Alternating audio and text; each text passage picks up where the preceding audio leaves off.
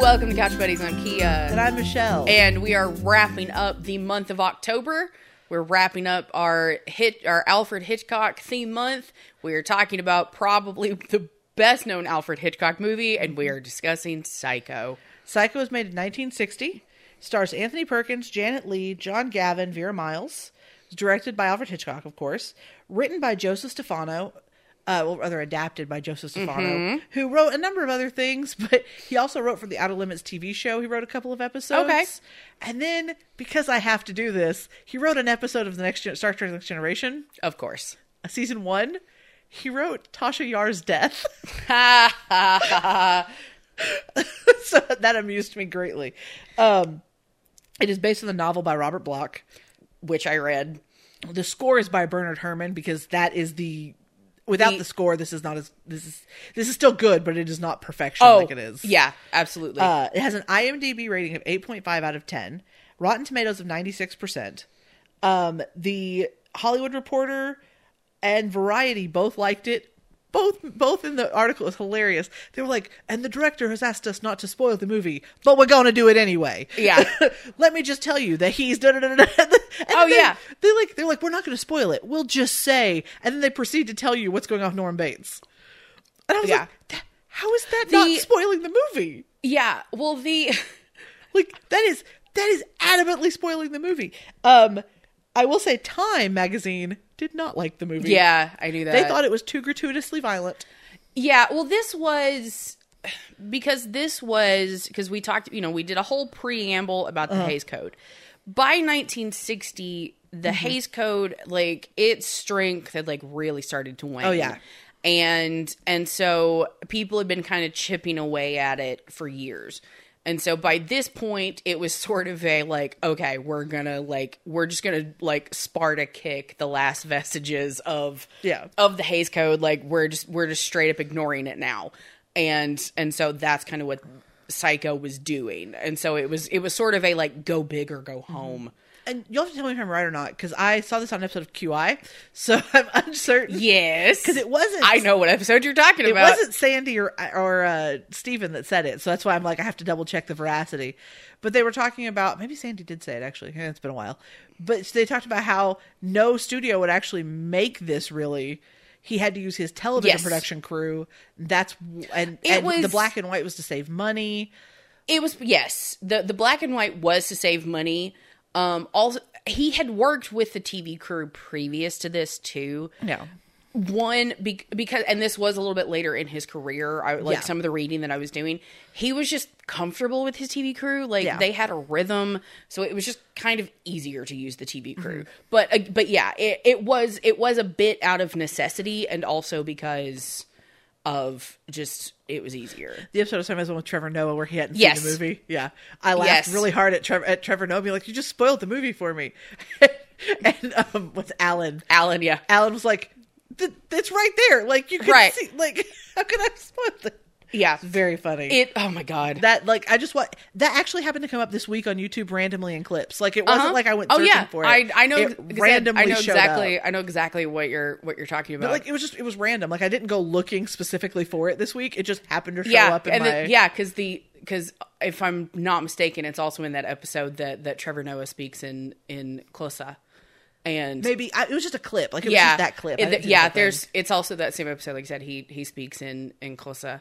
And Sandy, very famous lesbian Sandy Toksvig is like watching Trevor Noah speak in this African language, and she is just like, I might be on the turn.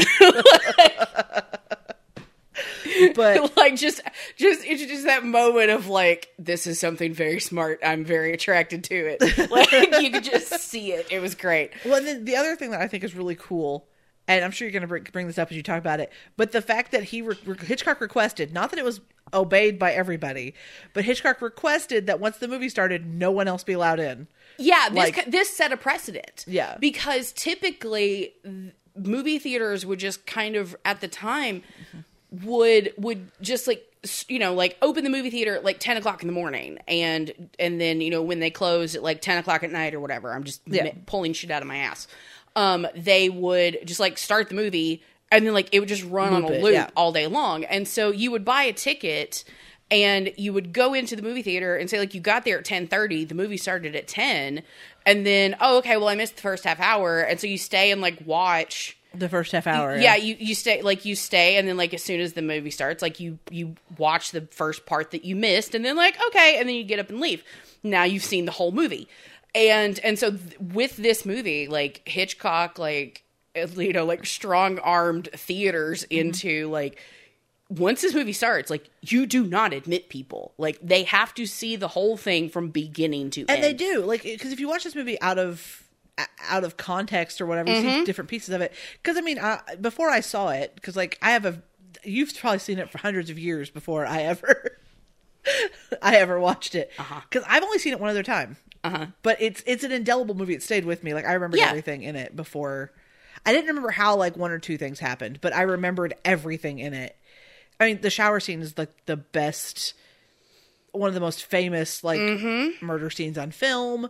Just the way it is. So everyone has seen that, I think. Yes, but everyone knows the shower scene, and everyone knows the Bernard Herrmann score. Yeah. Like, that's, like, if nothing else, that is what everybody takes away from this movie. In college, in my class with one of our professors who liked to show movies. Yes. We were getting ready. The semester was almost over, and he had announced we were not going to have a final. And some genius in the class went, "Oh, but doctor, I love when you have us watch movies." I could tell you the person, too, but I won't. I love it when you could tell me and cut it out. I don't... It was one of the ones who like to kiss up a lot. Male or female? Female. Oh, okay. It kissed up to the professor. The professor was male. Yes, no, as soon as you said professor and movies, I knew exactly what you were talking about. I love when you let us watch a movie for the final. Like, can't we just do something like that? Yep. Okay, our final, I needed those 2 hours. Thanks.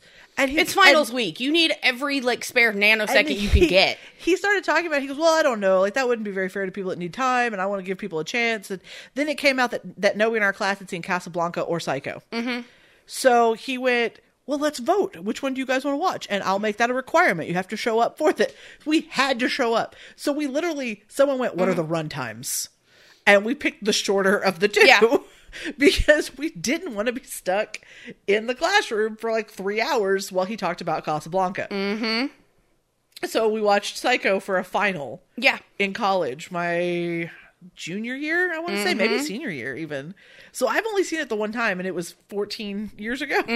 But it like that's how much it stuck with me, is I remembered basically everything in this movie, with the exception of like how like 2 or 3 things toward the end occurred. Yeah, same here. By the way, I should probably give the synopsis. I figure everybody just knows what it's about. Yeah, but if like on the rare chance that somebody here hasn't seen Psycho or knows nothing about it, the brief synopsis is: a Phoenix secretary embezzles $40,000 from her employer's client, goes on the run, and checks into a remote motel run by a young man under the domination of his mother. Yep. I have a lot. This is probably going to be a lengthy Professor Kia corner, because I have lots to say about the influence of Psycho, and also real world things that inspired Psycho.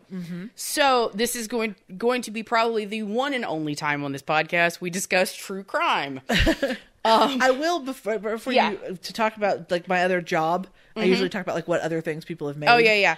So Anthony Perkins did go on to make Psycho 2, 3, and 4, which I think is hysterical that they made a Psycho 2, 3, and 4.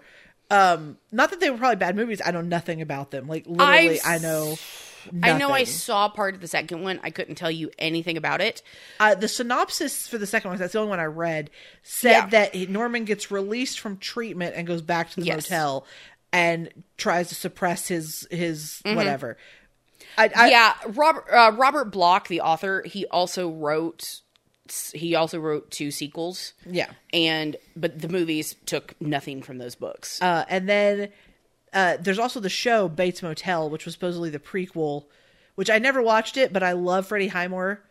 And the clips I saw of Freddie Highmore mimicking Anthony Perkins were just insane. Yes. I think our listener Tila is well acquainted with that show because if I'm not mistaken, Tila has a very large crush on Vera Farmiga. I can never Farmiga. I can never pronounce her last name. Yeah, she plays Mother. Yep. Yeah.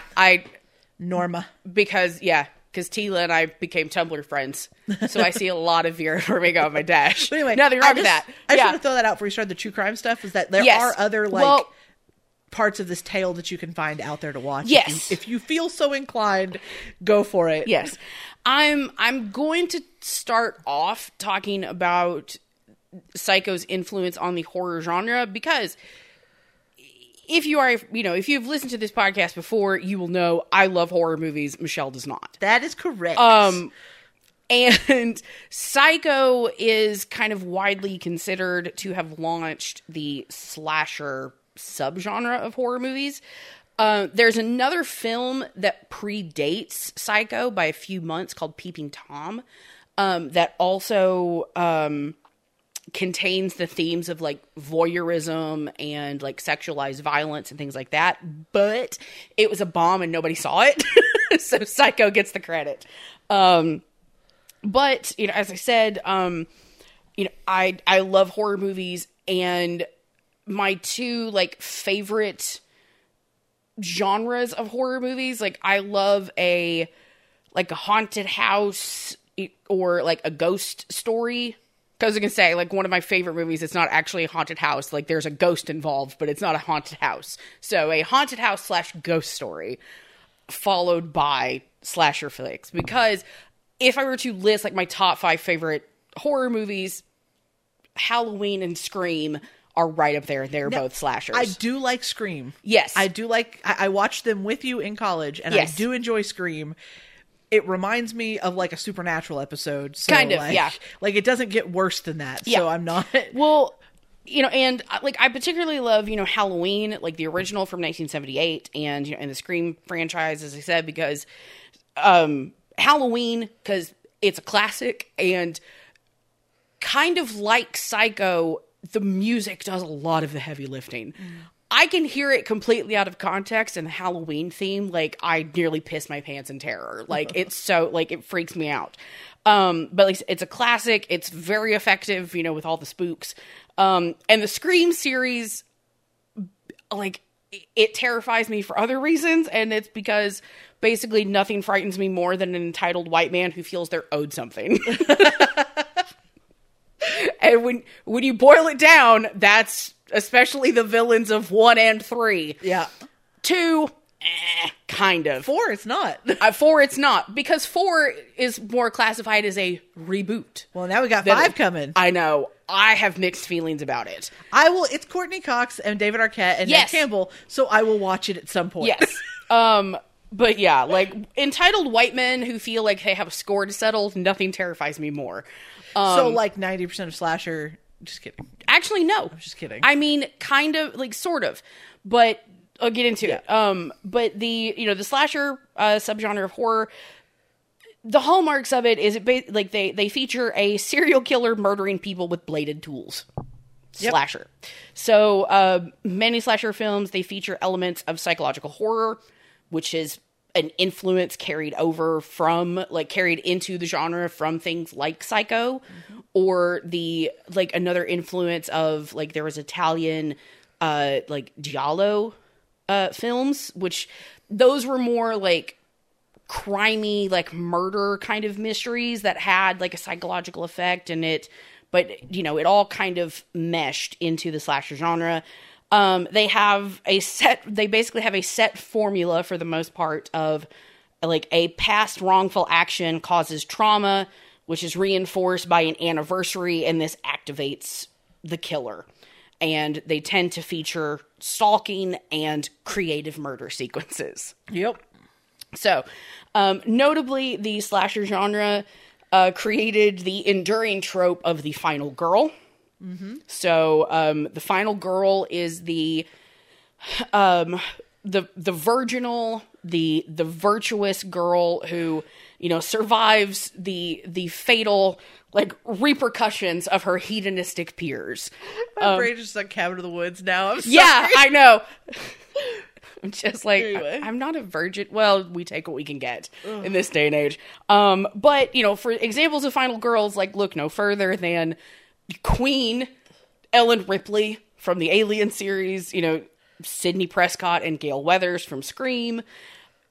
All of, like, Jamie Lee Curtis's characters in the Halloween movies, Prom Night, The Fog, and Terror Train.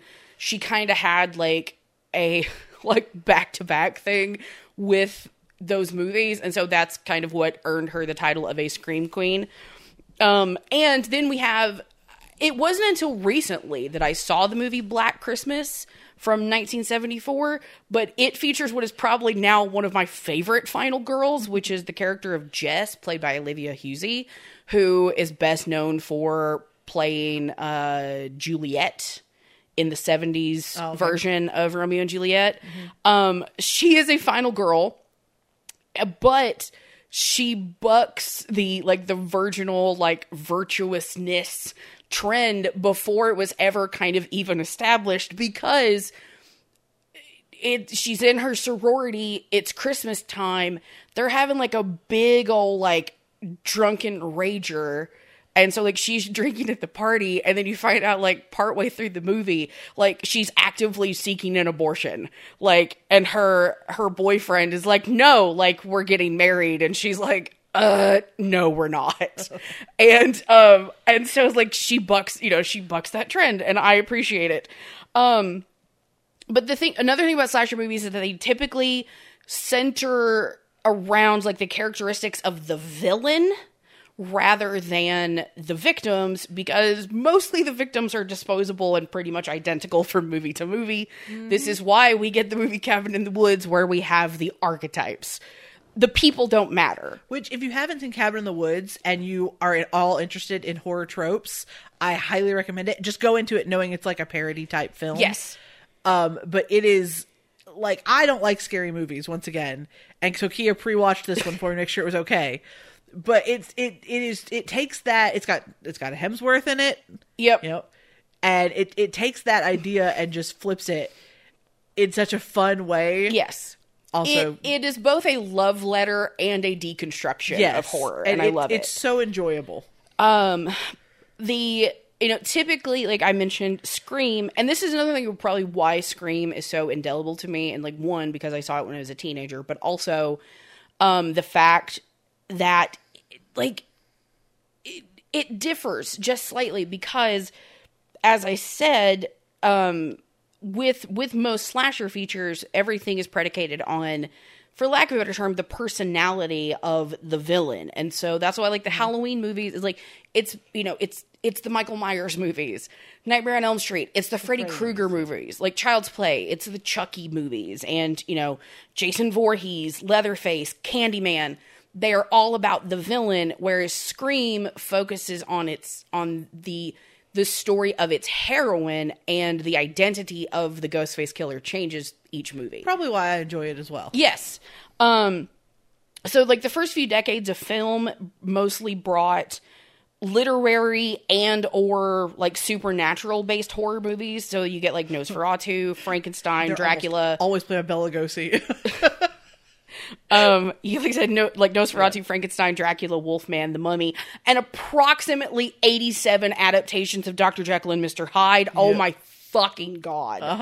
Then, like, the post-war years brought fears of invasion and nuclear fallout, so that, gives us Godzilla and War of the Worlds in the 50s. The 60s was didn't really bring anything new to the table. It was the gimmicks of, like, Piranha 3D and shit like that. And it wasn't so then the 70s, the early 70s, we get a return to the supernatural based horror, but with a bend toward occultism. And so that's where we get, or like occultism and Satanism. So that's where we get The Omen and The Exorcist. And also bringing more literary horror, because that's when we get Stephen King's Carrie, which then leads us into The Shining in the 80s and stuff like that. But it's during this time, it's during the 70s that the slasher starts to find its feet, beginning with Texas Chainsaw Massacre and Black Christmas, both in 1974. Chainsaw Massacre, it kind of gave way to a lot of quote-unquote based on a true story horror flicks, because Chainsaw Massacre, it took inspiration from Ed Gein. More on him in a bit. Not the only one. Yeah. And so then like that gave us movies of The Town That Dreaded Sundown, which is based on the Texarkana, like, Phantom Killer. And, you know, and then we had movies based on Son of Sam and like the Sonny Bean legend and stuff like that. But it was Black Christmas specifically that paved the way for John Carpenter's Halloween in 1978, which sparked the quote-unquote golden age of slasher movies, which, by the way, Halloween pays homage to Psycho, not just in the fact that we have Jamie Lee Curtis, daughter of Janet Leigh, as the lead of Halloween, but also in the fact that Donald Pleasance, who plays the doctor who has been treating Michael Myers all of these years, his name is Dr. Sam Loomis. Oh. So from the direct line from Halloween, we get Friday the 13th, Nightmare on Elm Street, Prom Night, Terror Train, My Bloody Valentine, House on Sorority Row, Child's Play, Sleepaway Camp, etc. But kind of by the mid-'80s, people started losing interest in the slasher genre. And the thing about horror movies is they're so fucking cheap to make. Mm-hmm. They really are. And well, there's a million saws. Yes. They're cheap to make. Like, they don't really need a lot of plot. Because, I mean, you're just there to watch people killed in really creative ways. That's it. Because sometimes that's just what you want to watch. You know? I'm like, I've said it before. I'm like, one day I was particularly like really angry. I was just in a mood and I couldn't put my finger on why. And so I came back to the dorm room and I put on Congo, and it made me feel a lot better, because some days you just need to watch a gorilla rip a man's face off. And I feel that way about horror movies sometimes. But because, like I said, horror movies are so cheap to make, and by the 80s, and with the invention of the VHS, we get a lot of kind of direct-to-video sequels that dominate kind of the rest of the decade, like pretty much like 85 through 95, until Scream revitalized the genre in 96. And then that brought in a very brief, like, flash in the pan. I didn't realize how brief it was. It was basically like 5 years of these kind of meta horror films that simultaneously paid homage and evoked the golden age of horror while appealing to younger audiences, like younger and genre savvy audiences, because the younger audiences who are going to see Scream, one, they're attracted to younger casts like Neve Campbell and Sarah Michelle Gellar and Jennifer Love Hewitt, you know, these kind of people, and also like fucking kick-ass soundtracks for these movies. Yeah. I still uphold like the Scream soundtrack is one of my favorite soundtracks ever. Mm-hmm. And so like Scream kicked off, like the next year we get I Know What You Did Last Summer, and then we get Urban Legend, and these quickly followed Scream's success. And then, you know, all three of them, because we didn't get any other, like those were kind of the three that we got, the three sort of original horror movies of the mid to late 90s, and they just did sequels they just did their own sequels, and they kind of limped across the finish line into the 2000s before falling into the glut of remakes that sort of that took over the horror landscape until the 2010s. And Because My Bloody Valentine is in there somewhere. House of Wax. Prom Night, Black Christmas. Yeah, like, the remakes of all those. Yeah. Friday the 13th. I know House of Wax and My Bloody Valentine because Jensen and Jared. Yeah. So that's why my brain went to them. Jared also did Friday the 13th. Oh, that's right. He did. That's Yep. right. I forgot that. And, you know, and then like Cry Wolf during this time. Like there's just, like I said, it was all remakes. Freddy versus Jason was like 2000, yes, wasn't it? and again, it was the gimmicky stuff. Yeah, that's you know, like I just remember that one because a bunch of guys I knew were real interested in seeing it. Yeah, Freddy versus Jason is sort of the 2000s and like horror equivalent of like Pacific Rim. You don't care what happens. You just want to watch two giant It's like Godzilla versus Mothra. Yeah. You just want to watch King Kong versus Godzilla. You're just there to watch like two horror movie legends like beat the shit out of each other. That's all you're there for. After seeing it, one of my guy friends was really, really PO'd about it. Yeah. So it sticks in my brain. Well, yeah, and then that's also when we get, you know, like Leprechaun in space and shit like that. Warwick Davis does not deserve that level of like disrespect. Anyway, but after the 2000 or like into the 2010s, we get like a few standouts of the slasher genre, mainly like Cabin in the Woods and It Follows, and then the movie The Guest with Dan Stevens, which I still have not seen and I want to. And then kind of more recent entries into the genre. We've got Jordan Peele's like remake / sequel of Candyman that just came out this year, and then we've got Netflix's Fear Street trilogy, as well as Netflix's adaptation of Stephanie Perkins' book, There's Someone Inside Your House. The movie's fine. Read the book; it's much better.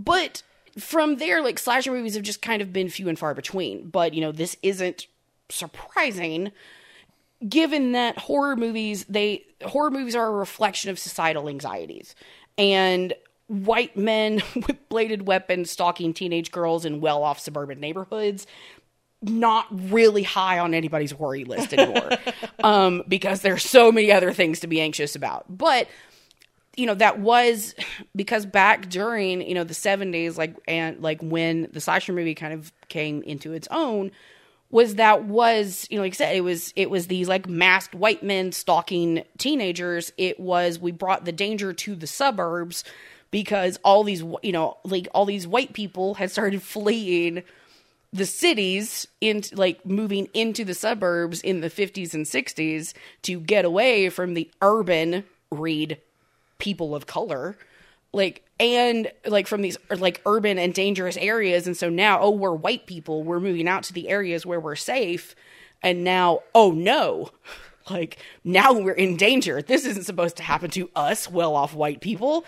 That's what slasher movies were about. And these, you know, like I said, the economic anxieties, and that's just not necessarily what people are afraid of anymore. Mm-hmm. And also the true crime genre, because in the early 90s, it just became cheaper to stick a camera in a courtroom. Yeah. You know, than it was to, you know, like even a cheaply made horror movie. It was just cheaper to, like I said, stick a camera in a courtroom. And so the true crime entertainment genre started to take off. But I mentioned Ed Gein. And so I'm going to talk a little bit about Ed Gein. He was an inspiration for Norman Bates, and as well as Leatherface from the Texas Chainsaw Massacre and Buffalo Bill from Silence of the Lambs. And Silence of the Lambs is a horror movie that is so good that people ignore the fact that it's a horror movie because it's cinema. It's a film. Well, it's Anthony Hopkins, so... Yes. But like I said, it won Oscars. It is, like I said, it is the one that people ignore the fact that it is a horror movie because it is so good. I'm like, I have problems with it. But the thing is, like, contrary to popular belief, Ed Gein was not actually a serial killer, because the kind of like the requirements to obtain the title of serial killer is like you have to kill 3 people with like a cooling off period in between, and usually have like some sort of signature like modus operandi. Ed Gein only killed 2 people. Ed Gein was a grave robber. But the thing about Ed Gein is that he had a very, like, religiously domineering mother. He was a loner.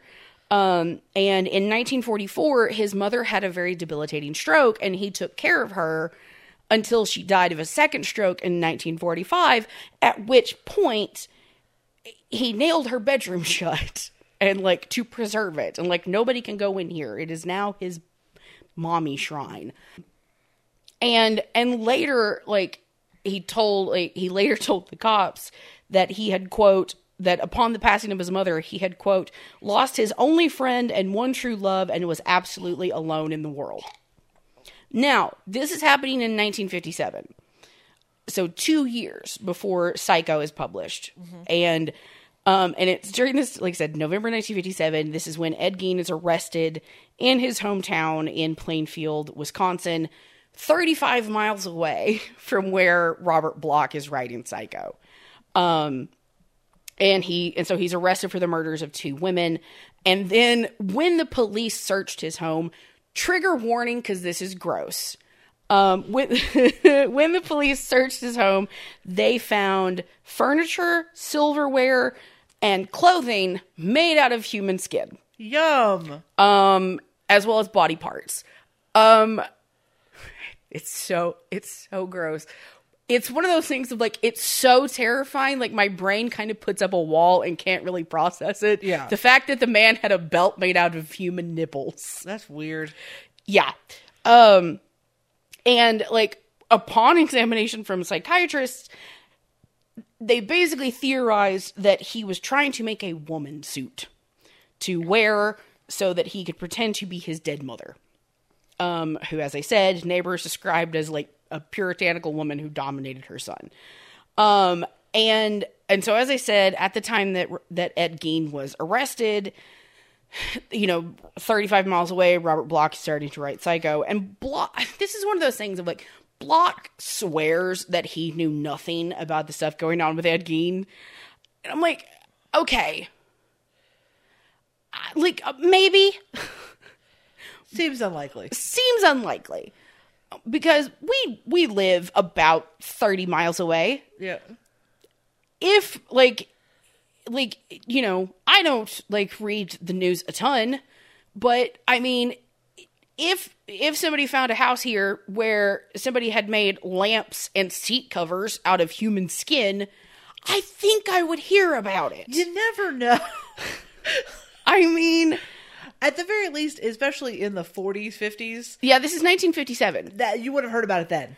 Yeah. More than you would now, because the news cycle is relentless now. Yes. But then he would have heard about it every time he turned on a radio, every time he turned on a television, every time he saw a newspaper. Yeah. It would have been all over. Yeah.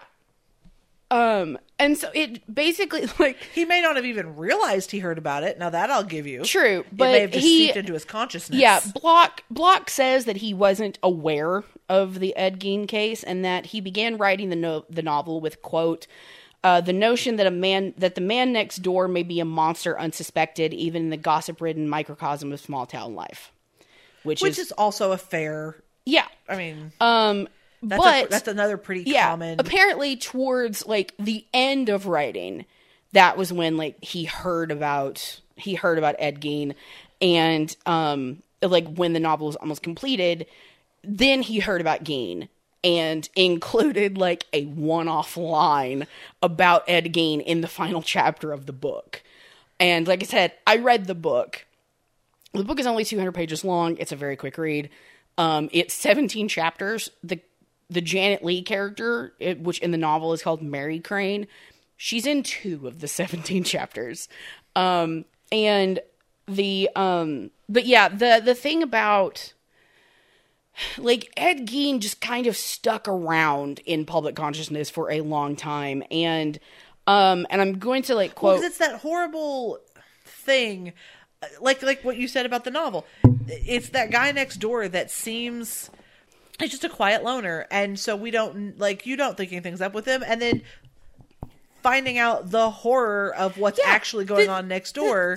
The thing about Ed Gein, it was like everybody was like, yeah, I mean, he's kind of weird and quiet, but I mean, he used to like babysit the town kids and like fucking take them to the movies and buy popcorn for them, you know? So we don't think anything about him. Yeah, he's harmless.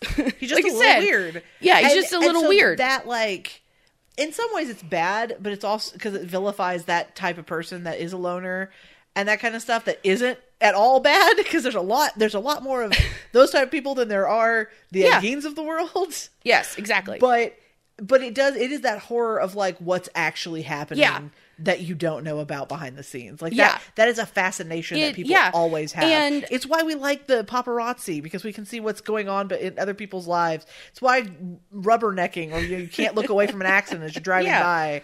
It's that weird thing that we have collectively. Mm-hmm. And that's just just a thing of like just a thing like of society, and the fact that like in like, and this was kind of like just a thing that I wanted to come on to. Of I'm not going to talk about a lot because like, yes, Silence of the Lambs is very groundbreaking. I don't particularly enjoy it, partly because of how Buffalo Bill is inspired by Ed Gein. Of like, Ed Gein had, I'm trying to think of the way to phrase it, because like in interviews like with the police and like psychiatrists and things like that, like Ed Gein like did fully admit that of like these parts that he had collected of these women whose graves he had robbed, that, you know, he did, like, he would put on these parts as a way to sort of cancel himself out and become who he thought he should be. And it's in some ways saying without saying that he felt, for a lack of a better way of putting this, excuse me, I apologize for the words about to come out of my mouth, but that he felt more at ease in a woman's skin. Yeah. And again, apologies for the phrasing. And so then going like the direct line from Ed Gein to Psycho to then Buffalo Bill in Silence of the Lambs. Buffalo Bill is just a very like inherently transphobic character in that he's denied a sex reassignment operation, and so therefore he starts kidnapping women to kill them to make a suit out of them, because if he's not going to be given the thing that he wants, he's going to take it by violently killing these women and making a suit out of them so he can get what he wants. And it takes, and also at this time, this is like at the time that of what happened with Ed Gein, and then 3 years later we get Psycho. This is still during a time when homosexuality, when basically queerness is illegal. Yeah. And that they, at one point in the movie, they call Norman a transvestite. The psychiatrist corrects it. The psychiatrist, no, he corrects the use of the term. He doesn't correct the term. But at that time, transvestitism was considered a mental illness. Mm-hmm. And so this is at a time when these things, and the direct line to what is essentially I'm fucking up the things that I'm trying to say, but basically the direct line from queerness to trans identity of it being somehow a disease, and that it is a mental affliction and all these things. And I'm so the direct line from Ed Gein into Psycho to Buffalo Bill, and having how this affects the slasher genre, which is inherently misogynistic and violent, of a very sexualized way of killing somebody. Mm-hmm. And all of this, it's something that I have been thinking a lot about lately. And also in the book, there's some slight differences in the book and the movie. Mainly that the character, I'm just going to call her Marion, because in the movie they had to change her name to Marion because there actually was a Mary Crane living in Phoenix. So they changed it to Marion. In the book, she is not stabbed. She is decapitated. Ooh. And then rather than being, young and attractive Anthony Perkins, Norman he's an overweight, bespectacled, 40-something, blackout drunk who is obsessed with taxidermy, occultism, Satanism, spiritualism, sadomasochism, and pornography, and is very misogynistic. Surprise, surprise. I want to, a couple of quotes, from the book that I wanted to highlight of when we see him, looking through the peephole at Marion. He's like, quote, he could see plenty. Let the bitches laugh. He knew more about them than they ever dreamed. She turned away and Norman almost called out to her, come back here, you bitch. But he remembered just in time. And then he saw that she was unhooking her bra. And so, yeah, it's a lot of the denigration of women and all of this. But yeah, so like I said, that is just a lot of thoughts that I have had in my head. And a real quick, another little true crime tidbit that I wanted to throw in here because I only found this out recently and it fascinated me. So, and then this pertains to the movie and not the book, not Ed Gein, nothing like that. But it's well known kind of now that everybody knows Janet Leigh, and she said it at the time. She's like, there was nobody else in that shower but me. And she spent a week filming the shower scene. However, Alfred Hitchcock did, he did later admit to the fact that they used a body double in certain shots of the scene because, and that's because Janet Leigh, she didn't want to fully get naked, and just some of the things that they used to cover her up were visible in certain shots. So, she had a body double for the shower scene named Marley Renfro. And, like I said, Janet and Hitchcock, they maintained for years that every shot in the shower scene was Janet Leigh, but, Hitchcock eventually confessed that they only used Leigh's face. And so for other, shots of the body, it was Marley Renfro. Janet Leigh also had a second body double who was her lighting stand-in. And this woman was named Myra Davis. Now, in 1988, so this is almost 30 years after this movie is made, Myra Davis was raped and murdered by her neighbor.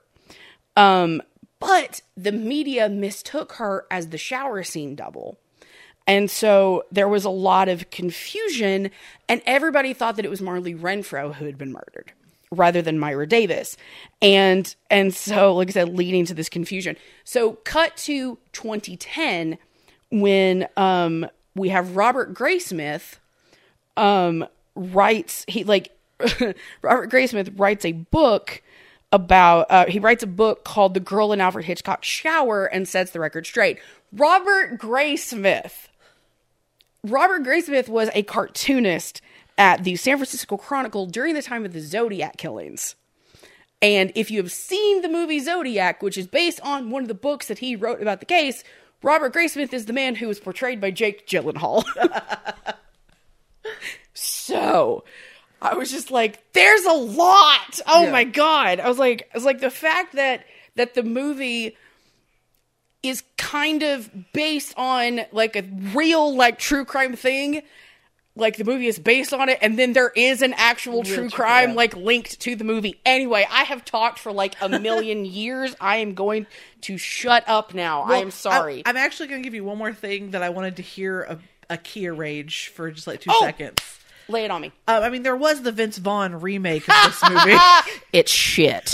But wasn't it shot for shot dialogue? It's shot for shot, yeah. Yeah, and I remember seeing a bit of that even before I saw Psycho. Here's the thing. But Vince Vaughn in no way he can be scary. It just doesn't work for me in the bits that I've seen. No. For they're not gonna lie, there's another part of me that would like now another Psycho remake. But if you get anybody to play Norman Bates, no one else can have this role but Andrew Garfield. Oh yeah, he'd be great too. Nobody else gets it. It is his and his alone. But yeah, I saw it. I saw it. You did. I saw it in 1998. I remember you did not like it when we talked about it before. No. You were like, no. It is shit. Like, it's like everybody in that movie is a like cardboard cutout. I even like went back and looked at it. I vaguely remembered Vince Vaughn. I remembered Anne Heche, and like vaguely remembered like that Julianne Moore was the sister. But I went back and looked at the IMDb credits. Totally did not remember that Viggo Mortensen was Sam Loomis. I didn't remember that either. Yeah. That's hilarious. And it was directed by Gus Van Sant, who, like, Gus Van Sant, he directed a movie that, like, I've wanted to see for a long time and have just never gotten my hands on it. And it was a movie called My Own Private Idaho with Keanu Reeves and River Phoenix. Yeah. And I've wanted to see it for a long time. And so then I started looking through, like, Gus Van Sant's, like, IMDb credits. Because, like, there was another movie that he directed, which I'm suddenly now blanking on, but it had, like, Michael Pitt and some other people in it. And it was kind of a like a Seattle musician kind of parallel to like Kurt Cobain kind of thing. And like, I remembered wanting to see it at the time and just never did. And so like, I'm scrolling through IMDb, looking at Gus Van Sant's credits. Did not remember that Gus Van Sant was the director of Good Will Hunting. Oh yeah. Now that you say that, that's why it's familiar. Yeah. Yeah. When everybody talks about Good Will Hunting, all anybody talks about is like the writing, is the writing and the genius of you know, like young virtuosos Ben Affleck and Matt Damon and Robin Williams. Yeah. That's all anybody talks about. And so yeah, completely wiped from my memory that was Gus Van Sant. So he made a lot of good movies and one really not good Well, and one. he said like it was kind of an experiment for him. Yeah. And just, you know, that it was just kind of like, yeah, it was an experimental feature for him. And it was just, it could have worked if you had good people in it. I don't know. I think it's a weird idea to remake it shot for shot. I mean, it's been done. Yeah, that's what I'm saying. I think it's a weird idea for that movie. Yeah. To remake it shot for shot when it is iconic. I agree. And also the fact you that have to bring something new to it to make it, and not just color. Yes. But I'm also like Vince Vaughn and Anne Heche. I'm like, these are not the people that you get to replace. Like, I mean, Vince Vaughn's in a slasher movie now. I've just never liked Vince Vaughn. Yeah, I'm real hit and miss with Vince Vaughn. I can't think of any hits, but but isn't Vince Vaughn the one in the movie now where the girl? Yes, where he's like ends up playing a teenage girl. Yeah, but he was a serial killer. He's a serial killer, and like and they trade bodies. Yeah, he body swaps with the teenage girl that he's trying to murder. Yeah, and it looks so dumb. It really, really does. But also one other thing that I want to mention, like as we get into talking about one thing, because I was curious, and so I did some conversions. The $40,000 that she steals. Josh asked me how much that was. I did it too. Yeah, so today that would be roughly $377,000. Yeah, like, fuck yeah, I would take that money and run. I get it. Yes. Also, this is like one kind of critique that I have of the movie, and I get again why they were doing it, because again they're trying to, as I said before, Sparta kick the Hays Code, like into oblivion, and so they're trying to push boundaries and get away with things. Until this movie, you didn't show toilets, and you especially didn't show flushing toilets. The ripping up paper and flushing it is the goddamn dumbest thing I've ever heard of. Yeah. Especially because in the novel, this is the one thing that, like, for the most part, it's really faithful adaptation. Yeah. But Hitchcock is right. Robert Bloch does give it a cop-out of that Norman... Spoilers, we're going to get into it, but if you don't know about this movie, you've been living under a rock. The fact that Norman only goes into mother mode when he's blackout drunk. Oh. And so Hitchcock thought that was dumb. He thought it was a cop-out, so he changed it to... Which, I mean, that makes sense. It would be any stressor. Yeah.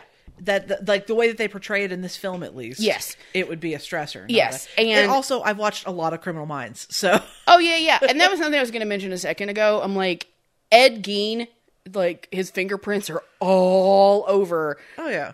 the entire like 29 seasons of Criminal Minds. Which I watched a lot of Criminal Minds, and so did yeah, you. too. We enjoyed that, the cast in it. We enjoyed that kind of stuff. I yeah. immediately, like, when I was kind of going back through, because like I knew a lot about Ed Gein, but the fact that like when I was redoing like some of my research, I immediately had about 6 different episodes of Criminal Minds pop into my head that I'm like, oh yeah, that was based on Ed Gein. Yeah, well, and they would mention Ed Gein on Criminal Yeah, Minds they every would. once in a while and debunk things. Yes. And yeah, so for me, I think that's the other part of it. Like, the first hour of this is like the first 10 minutes of a Criminal Minds episode. Yes. And then the last like half hour is the last half hour of a Criminal Minds episode. Yes. So... The one thing that I was going to mention, like, as I going back to when I said the whole like flushing paper down the toilet was the stupidest fucking dumb. thing. In the book, Lila and Sam, they get the keys to room number 1. Instead of room number 10 and having to sneak back in later, because Norman, like, based on everything that's been going on, he kind of has an idea that like somebody else is going to show up. He just doesn't know who. Mm-hmm. And so when they come, and he just kind of has a feeling, he suspects that, oh, they're related to this other thing, and decides to go ahead and put them in room number 1 so he can keep an eye on them. And when when he was cleaning up after Marion's death, she was wearing a pair of earrings. One of them fell off and he could not find it. But just assumed, okay, maybe it fell down the drain, something, whatever, and he just lets it go. But he thinks there's absolutely no way anybody's going to find it. Within 5 minutes of being in the room, Lila and Sam find the earring. Of course. And they were one of a kind, unique, handmade earrings that Lila had specifically made for Marion by like a jeweler. If there was one piece of evidence you would not want to leave Yes. in the room, Exactly. See, I could see cutting that out because he would have torn that room apart to find that earring. Yeah, but within the book, him being, kind of not really slovenly, but being, makes being sense kind in of the a book, drunk, he looked everywhere for it and couldn't find it and thought, okay, and basically the way that he absolves it and kind of lets it go is that he thinks that Mother took care of it. And so that's why he's not like up in arms about it. That's why he's not terrified. Like, he thinks that Mother took care of it and that Mother got rid of the other earring, and then they find it. And so now he's like, oh, gotta die. Not so much, but Yeah.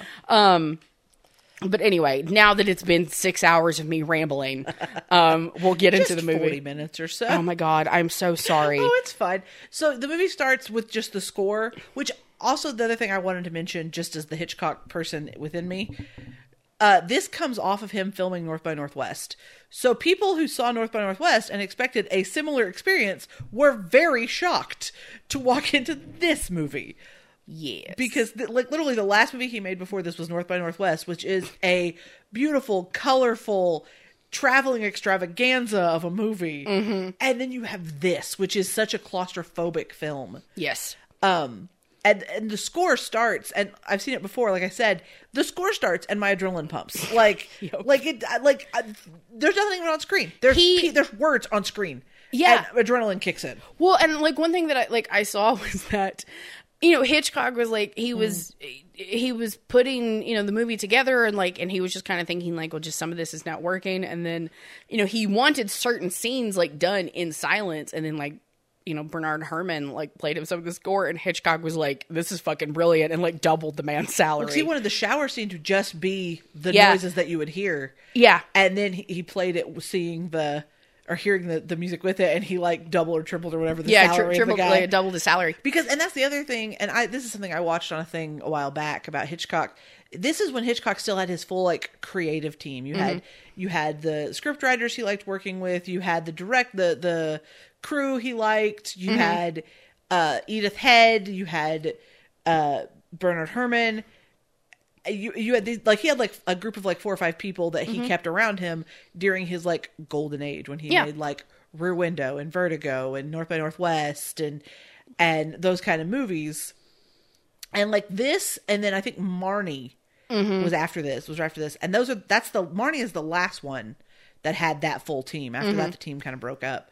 But that's why like a lot of those films have like such a great, like everything is so well put together because these people were a well-oiled machine. Like they knew how Hitchcock worked, they knew how to work together. Yeah. It was a whole thing. Yeah, I did, like, talking about, like, going from North and Northwest to this, was that one thing that I read was that after doing North by Northwest, because it was, like, such a huge production, that Hitchcock was just like, God damn, I'm tired. And, like, he didn't want to do another, like, kind of, like swollen, kind of like overblown production. He wanted something small and pared down. Well, someday I want to talk about North by Northwest and its influence on James Bond, but not today. North by Northwest is a James Bond movie except for the female is James Bond and not Cary Grant. But anyway, it's a whole thing and I love it and I want to talk about it, but we don't have time. So, the movie starts and we get just it's very true crime-esque. We get Phoenix, Arizona.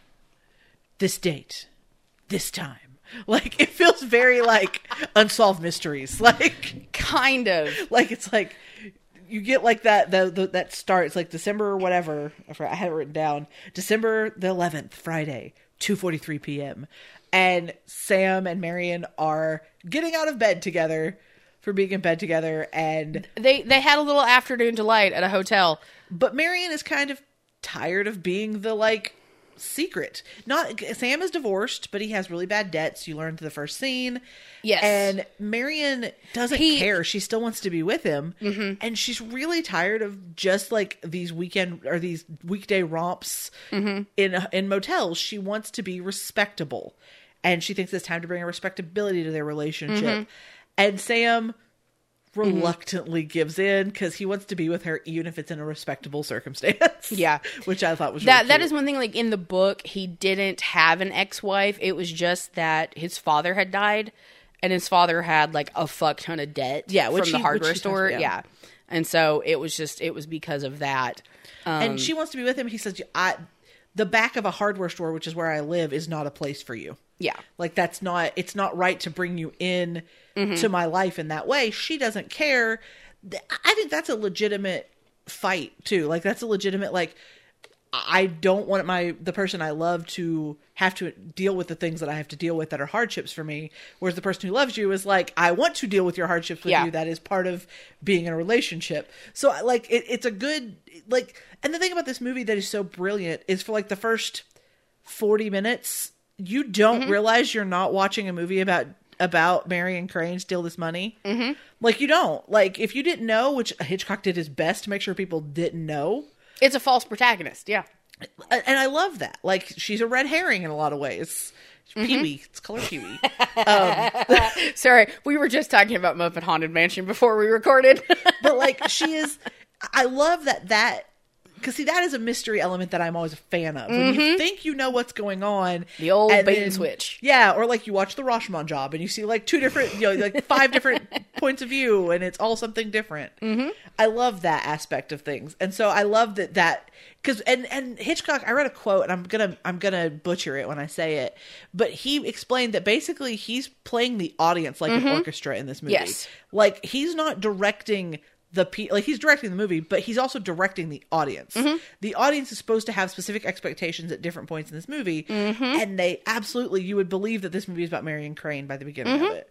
So he tells Marion if he can pay off his debts in a couple of years, that they might have a chance, and if his ex-wife would just get remarried, he wouldn't have to pay alimony anymore. And she's like, I would lick the stamps on the envelope. Like, I don't care. In the book, a lot is made of the fact that at the time that this is going on, that like she's 27 and she isn't, like, she has never been married. Like, a lot of her like chances for things have dried up. Yeah. And so that like Sam is suggesting like, well, just be a couple more years. And so the fact that she'll almost be 30, like getting married, she's which like, in the 60s was not. Like, she's like, I don't want that. Yeah. So they finally come to like the conclusion of, yes, he'll come over for dinner. They will try to be more respectable, and maybe he'll get some evening delight when they send sister to the movies.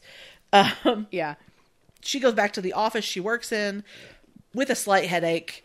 And we get a wonderful cameo, basically. From Pat Hitchcock. From Hitchcock. I love her. And so much. She's so cute in this. Like, I love it.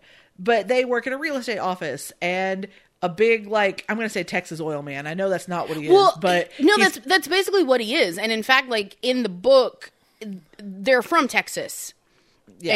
And so, like, a lot of this is her driving from Texas to California. He's got the big hat on. He's got the suit. He's got the I think he's got a bolo tie. Maybe he's just wearing a tie. I don't remember. But it very screams Texas oil man to really someone does. who's watched those type of movies. Yes. Like, what was it? How to Marry a Millionaire. It screams Texas oil man to me. So he, like, starts immediately flirting with Marion and reveals that he's paying in cash for his daughter's house. His daughter is 18 and getting married, and so he is Marion is like, gee, thanks. Well, yeah, and we have Caroline, which is Pat Hitchcock's character, talking about, you know, her in-laws and, you know, like with her husband and things like that. So it's just like marriage, and this, look at my 18-year-old daughter getting married. Yeah, is that great. her? Yeah, is that her? This man, he is dropping $40,000 cash to buy a home for his daughter who is about to get married, and the boss, which Mr. Lowry or something like that, asks Marion to, you know, because he is really nervous about the idea of leaving that much cash in the office. He doesn't want to do cash transactions. He doesn't want to do a cash transaction at all, but he's really nervous about leaving it in the safe at the office over the weekend. So he asks Marion to go deposit it at the bank. I'd like to put it in the safety deposit box. Or whatever. Because they're going to get a check from the guy on Monday. That's what he wants to do. He doesn't want to do this $40,000 cash. He wants to return the cash and get a check. Because he's not comfortable having that much cash. Yeah, I might have confused it. But it's okay. I just didn't. Yeah, anyway. So, obviously, it's her job. And he trusts her. We find out later she worked for him for 10 years. There's no reason for him to suspect her. So she goes in and she asks him, she's like, brings the, like, paperwork in or whatever, and says, is it okay if I go home after the bank? I've got a headache. He's like, oh yeah, go ahead. The next thing we see is her packing her bag with the money sitting on the bed. And a lot of this is done with no dialogue whatsoever. Like, so much of this is done with no dialogue and just the score, which is what makes it so unique, I think. But yeah, so she takes the money. I'm like, put the money in the suitcase. Put the money in the suitcase. People aren't going to dig through your unmentionables most of the time in the 1960s.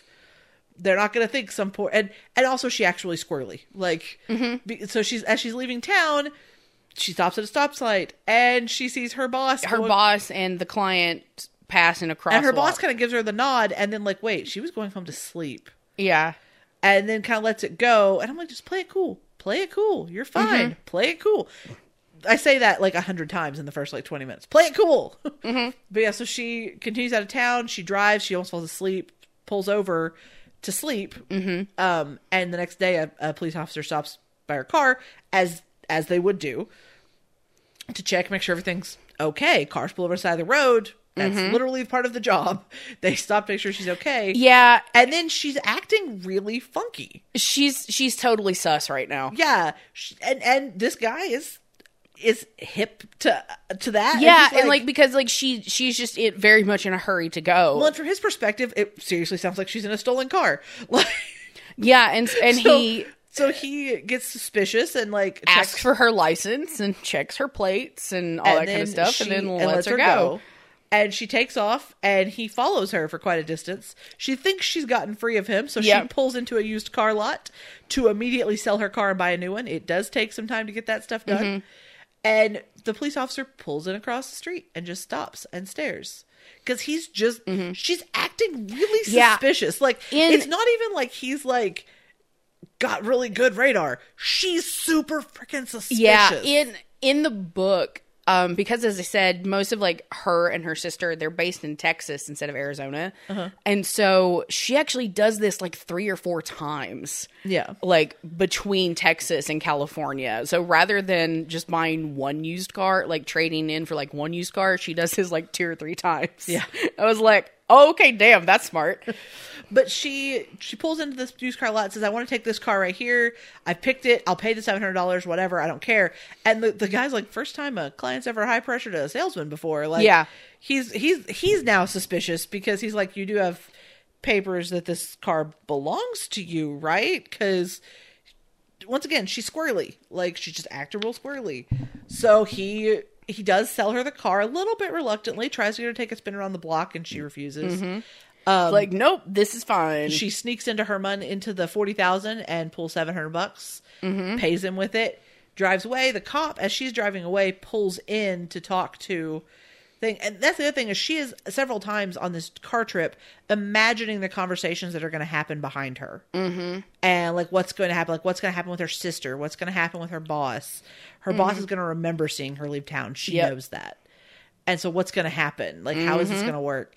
And so she has like the same thing. She has this like, and I love the way it's done, because it's just done through like dialogue. Like we don't see like her daydream or whatever. She's still driving. We spend like a good 10 minutes of this movie of just like Janet Leigh like silent behind a wheel of a car, trying not to like panic. Yeah. And she finally, like, she's getting closer, but it starts pouring and she can't see, and she gets off the main road. I'm not gonna lie, I'm like, the shots through the windshield when it was raining, I'm like, I got so panicky watching that. I'm like, I can't handle this. Like, I understand why she stops at this motel. And it's in the dark and in the rain, she kind of veered off the main highway. Yeah. And so now she's on like a side road. And she pulls into the Bates Motel, and there's nobody there at first. And I'm like, take that as a hint and get back in the car and run. But so she honks the horn, and Norman comes out to like comes running out of the house. Comes running out of the house to meet her. And I mean, we've all worked a job where like it's slow and like nobody's coming in, so you just kind of like fuck off somewhere. Yeah. Something. I mean, I'm thinking specifically of me when I worked at Bath Junkie. On Sundays, nobody came in. I had a good, 3 hours in the morning. I would just, walk back and forth over to Gloria Jean's and, watch from the other, stores. If you're listening to this and you were my boss in college, please ignore this. The museum I worked in, we were very, there were security cameras all over the museum. Mm-hmm. And they had students on every floor, supposedly. Frequently, if you were working the front desk and you were on the floors, you would wind up in the security booth just talking and hanging out. Mm-hmm. That's apparently not the case anymore. They're all really good, perfect kids. Nobody gets in trouble. Again, if you're one of Michelle's former bosses at the museum, don't listen to this. I remember when I worked at the paper and I came over to campus because I was going to hang out with you and Ann that night or something. I came and stopped by by the museum. And I just kind of wandered in, and there was nobody's front desk. Well, no, it happens a lot. I just asked where you were, and they're like, "Oh, she should be back here." And then I went, and they're like, "Oh no, she went." And I found you up in an attic somewhere. Oh, that was probably when Janelle's storage or Annette's storage. Yeah. Yeah, I was like, I found you in some attic storage room, and we watched Charmed fan vids on a laptop. That was Annette's storage. Yeah, I know exactly where that was. Yep. But there was that. But there was also because that was the first time I saw the Prue Jack 9 Crimes video, and it was great, and I still love it. I was a crossover. I found all the crossover vids I could possibly find. But the thing with that is when you worked front desk, you had to obviously take the money when somebody came in. And frequently we would just go sit in security, which was not that far away. And if somebody came in, we could hear it. But we've all had that sort of job. Exactly. So yeah, Norman comes down and starts talking to her. She signs in with a fake name, says, because she's panicked, says she's from Los Angeles. Says her name is Marie Samuels from Los Angeles. Yeah, it doesn't even say her name, just writes it down. Yeah, writes it in the ledger. And he's like, okay, shows her, he gives her room 1. He hesitates over it and then gives her room 1. Yeah. And she's like, is there some place to get food around here? He says, yeah, 10 miles up the road at Fairvale, which is where her boyfriend lives. And she's like, oh, I'm that close? At that point, I might be like, you know what? I would drive at this point, I'm like, I would drive the 15 miles to Fairvale. In my car for another 10 minutes and see if this weather's going to abate a little. Yeah. And then I'm going to drive that 10 miles to Fairvale. I'm not going to spend money on a hotel. Yeah, it's technically 15 miles because it's 10 miles to the diner, which is 5 miles outside of Fairvale. Yeah. But she's really tired. It's storming horrifically outside. It reminded me of the time, my dad and I, it was his weekend. We were going to drive to Mansfield, to the Laura Ingalls Wilder house, because I was obsessed with Laura Ingalls Wilder at the time. We did a whole episode on Laura Ingalls Wilder. Y'all should listen to it. Anyway. And we packed bags because we thought, okay, yeah, sure, we're going to do this and we'll find a place to stay and whatever. And we went and did the damn thing. And and then decided, okay, well, we'll start heading back home, and then like we'll find a place to stay or whatever. And for some, like my dad just kept driving. And then we get to Jonesboro, and he's like, well, do we want to find a place to stay? And I'm like, we're in fucking Jonesboro. I'm like, we're 30 miles from home. Let's just go. Yeah. I'm like, I can sleep in my own goddamn bed. But Marion is tired, and it is storming really badly. She couldn't see. So she's like, I'm just going to, and she's like, he shows her the room and stuff. And he's like, you're not going to leave for the diner, are you? She goes, no, I think I'm just going to get some rest. And yeah, he says, like, I'll be in here if there's anything you need. And she says, well, I can't think of anything that I need right now other than like a hot shower and like maybe some food. And asks, about the food. And he's like, well, you're not going to drive. Well, I'll just, I'll bring you something. Why don't you come to the house and have sandwiches with, like, it won't be much, but sandwiches, you can have dinner. And then, so Norman rushes up to the house, and we hear a screaming match between Norman and his mother. And she's not going to have that. I've got some of it. The thing about Norman is, like, he seems like a perfectly, like, affable guy. He's a little kind of twitchy and like maybe a little over eager, but I mean, when you work a job and like nobody comes in, I'm like, a customer comes and like you're gonna pounce. He kind of has this is gonna sound very strange, but I think you'll understand me. He reminds me of Jimmy Stewart in some of his looks. Yes, like he's got like that kind of build and that kind of affable face. At first. Yes. But like at the same time, like there's nothing too out of the ordinary. But he leaves to go back up to the house, and like he took Marion into her room and said, oh, it's a little stuffy in here, and so he opened up the windows to kind of let some fresh air in, and it's once he leaves, Marion starts looking for she starts looking for a place to hide the money in the room. Oh yeah. And while she's looking around, like through the open window, she hears a woman shouting, like, no, I tell you, no, I won't have you bringing strange young girls in for supper. By candlelight, I suppose, in the cheap erotic fashion of young men with cheap erotic minds. And you just hear Norman, like, mother, please. And he's like, it just kind of goes back and forth. And like, Marion is like at the window, like, oh, goddamn. That poor guy. Like, she feels so bad for him. And like Norman, he's arguing, we hear him arguing with mother of saying that, Marion, she's a stranger, like in need of food, but mother, his mother insists that he can't bring her in. She'll not appease her appetite with my food or my son. It's like, do I have to tell her because you don't have the guts? And then Norman comes back out of the house carrying what looks like milk and sandwiches. Mm-hmm. And it's not really sandwiches; it's bread and butter. Yeah, because we see her like buttering bread and everything. I thought she put something on. It doesn't matter, but it's food. He's bringing food down to her, and she sees him, and she's like, "I'm afraid I've got you in some trouble." And he says, "Oh, mother just isn't herself today." Yeah, which is one of those like famous lines. Mother, she's just not herself today. And she's like, "Well, I'll be over in just a second." Well, no, what it is that he brings it. And Marion is standing at the door to her open room.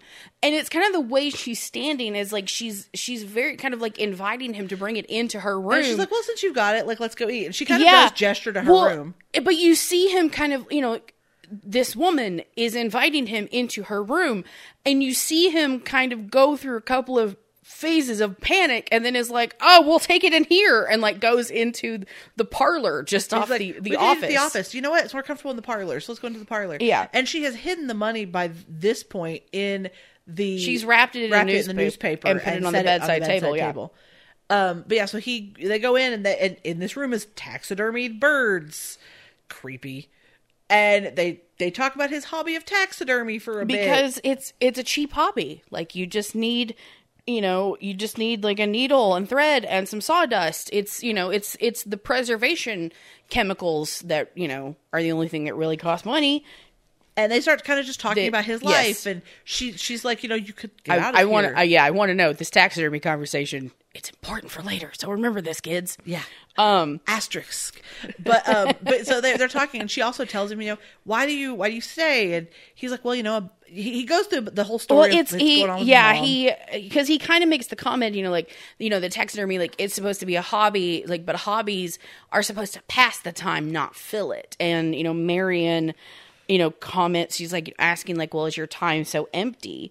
And he says, he runs the office and he tends to he calls them cabins, but the motel rooms, and then the grounds. And he says, he runs errands for his mother, the ones that she allows he might be capable of doing. And Marion asks the question, well, do you ever like go out with friends? And you see Norman kind of like swallow with some hesitation before he says, a boy's best friend is his mother.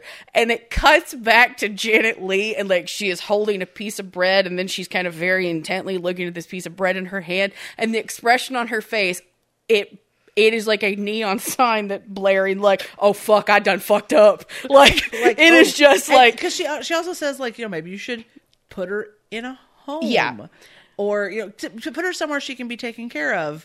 And you won't, and he has a shift, and she sees this and tries to like backpedal. But they start talking about, he's like, we're all in our own private traps. Yeah. And, he's like, I was born into mine. But through this conversation, she is finding her own clarity. She needed to just sit down and talk this out with somebody, is basically what's been happening. And so she comes to the realization that like, she has put herself in her own trap, and you see this like look of resolution and determination kind of cross her face. Yeah. And as she and Norman are kind of winding down. Yeah. I want to interject. There is an important thing like Marion is kind of asking like, well, why don't you just leave your mother? And he's saying, he can't because she's ill, and and he says like he can't defy her and all these kind of things. And Norman, he kind of explains, that his father died when he was young, and that left his mother, a little bit of money. And she didn't need to work. Yeah, like she didn't really need to work. But then some years later, a man that she was seeing, convinced her to build the motel. And then the man died too. And just all of that, it was too great a loss for her because she had nothing left. And the way he died. Yeah, well, but he says he had nothing, or she had nothing left. And Marion says, well, except you. And he says, a son is a poor substitute for a lover. Yeah. And then, this man is a walking red flag now. Kind of. Well, to me, this I did not remember this line, and I loved it so much because Marion once again suggests that he can leave, but Norman insists that he can't leave his mother alone, and he says, quote, her fire would go out. It would be cold and damp like a grave. Like if you love someone, you don't do that, even to someone you hate. And so this is where she brings out the notion of putting his mother someplace. And this is where he kind of edges further into the deep end and starts talking about institutions and says it's not as if she were a maniac or raving thing. She just goes a little mad sometimes. We all go a little mad sometimes. Haven't you? One of the most famous quotes. That's the other thing of that quote. Billy quotes it in Scream. After he shoots Randy, we all go a little mad sometimes. Anthony Perkins, Psycho. What is Billy's last name? Loomis. Now that you say that, I was like, that last name does sound really familiar. Anyway. It's all fucking connected. I have a conspiracy theory wall drawing red yarn from Ed Gein all the way up, through the future. But anyway. But so by the end of this conversation, though, we've had a full story arc with Marion, and she's like, I've got to leave really early tomorrow at dawn. He's like, oh, she goes, yeah, I have a long drive back to Phoenix. And so we as the audience can breathe a sigh of relief that this character who was going down this route that because you could see she was a good person, and she didn't that's why she's so squirrely and so bad at it. It's because she's a good person. So she's gonna go back. We even see her in her room doing sums to figure out how much. But I love she makes this resolution, and we switch point of views for the first time in the whole damn movie. We do. The whole movie has been it's her perspective. Because she says she has a long drive back to Phoenix, even though she's told him that she's come from LA. And then she says her name is Miss Crane. And she says her name is Miss Crane, and he, as soon as she leaves the office, he immediately checks the ledger and sees that it says Marie Samuels. But like the moment yeah. she makes that decision, Uh-huh. the narrative shifts, and Uh-huh. we're no longer following Marion. Now we're Uh-huh. following the story of Norman Bates. Yep. And it's such a brilliant way to do it because it's literally a handoff. Like she could have been carrying a baton and now she just passed it off to him. And we see him like peep on her as she's changing into a robe. And like I said, we do shift back to her to see her like doing the sums to figure out how she's going to get the $700 paid back. But she is going to do it. Like she's going to do the right thing and go home and face up to everything. Yeah, and then she takes like that paper that upon which she was doing sums, rips it up and goes and like Puts it in the toilet. She starts to throw it in the bin, but then it's like she gets an idea of like, oh wait, somebody might like be on, like I might leave clues. Yeah. And so she You're decides, going back to turn it in anyway. Who cares? But anyway. I know. The toilet thing is so fucking It's dumb. just they want to show a toilet flushing. So I it's know. The first toilet flush. I know that. And But it's dumb. I'm with you. But yeah, so then the like Norman has been watching. He puts the thing back up and he goes back to the house. Yeah, because And- there's a peephole behind one of the many paintings of birds in the parlor, and it's a peephole directly into room number 1. This is something else that didn't come up in the taxidermy conversation, but it was in the taxidermy conversation. He talked about why he stuffs birds. Because birds are passive anyway, so it's okay. But like stuffing an animal like a cat or a dog, I could never do that. And you get the idea based on what he says that it's because those are supposed to be in motion and real. I think that's why he doesn't stuff his mom right there. It's the only reason. It's because it's not real enough. It messes up the illusion. Ugh. But anyway, so yeah, she gets into the shower. We have the scene that genuinely, once again, I screamed when it happened. I know everything about the scene. Doesn't fucking matter. I covered my face for 0.2 seconds and then went, damn it, I have to watch this because we're talking about it. I mean, basically, the only thing to really talk about is that Marion is in the shower, and while she's lathering up with soap, we see like her back is kind of turned, and through the shower curtain. This is why I hate shower curtains too, kids. Like I don't want a shower curtain ever. We see through the shower curtain, we see someone enter the bathroom, the silhouette of a person enter the bathroom and approach the shower curtain. And it's very, having just watched Rebecca, this shot, it's very reminiscent of like Danvers stepping through like that sheer curtain. Oh my god! Right, I said that when we talked about Rebecca because yeah. But then this is the sound design thing that I was talking about. The sound design. So far, it is just natural sounds, just what you'd be hearing with someone in the shower. It's not until that damn curtain goes back. The shower curtain. The shower curtain is ripped aside, and it reveals a backlit, shadowy, like feminine figure wielding a very long butcher's knife, who then begins like stabbing Marion over these like screaming violins. Yeah, it is an iconic sound. Yeah. Everybody knows it. But like just talking about it, I can feel my adrenaline like, no. Well, and like the way like this moment is described like in the book, it's that like as the shower curtain is like pulled back, it takes Marion kind of a second, and like this she realizes, the kind of like powdered face and the rouge and everything. Like she has a split moment of recognizing like this is a deranged old woman, and then whack, like she gets her head chopped off. And what is, I'm trying to remember the exact number, I'm going to get it wrong, but in this shot there's like 50 separate cuts. 50 separate cuts as the camera's cutting to thing. It is frantic and frenetic, brutal, as you would expect a stabbing to be. Yeah. And we see the chocolate sauce, the blood go down the drink. That's famously that's chocolate sauce, which I love. Bosco chocolate sauce. And the only thing that prevents its realism is that Janet Leigh couldn't wear the contacts that would have made her eyes dilated. Yeah. That's the only like bad. Yeah. I was like, after watching CSI, I don't see a lot of arterial spray.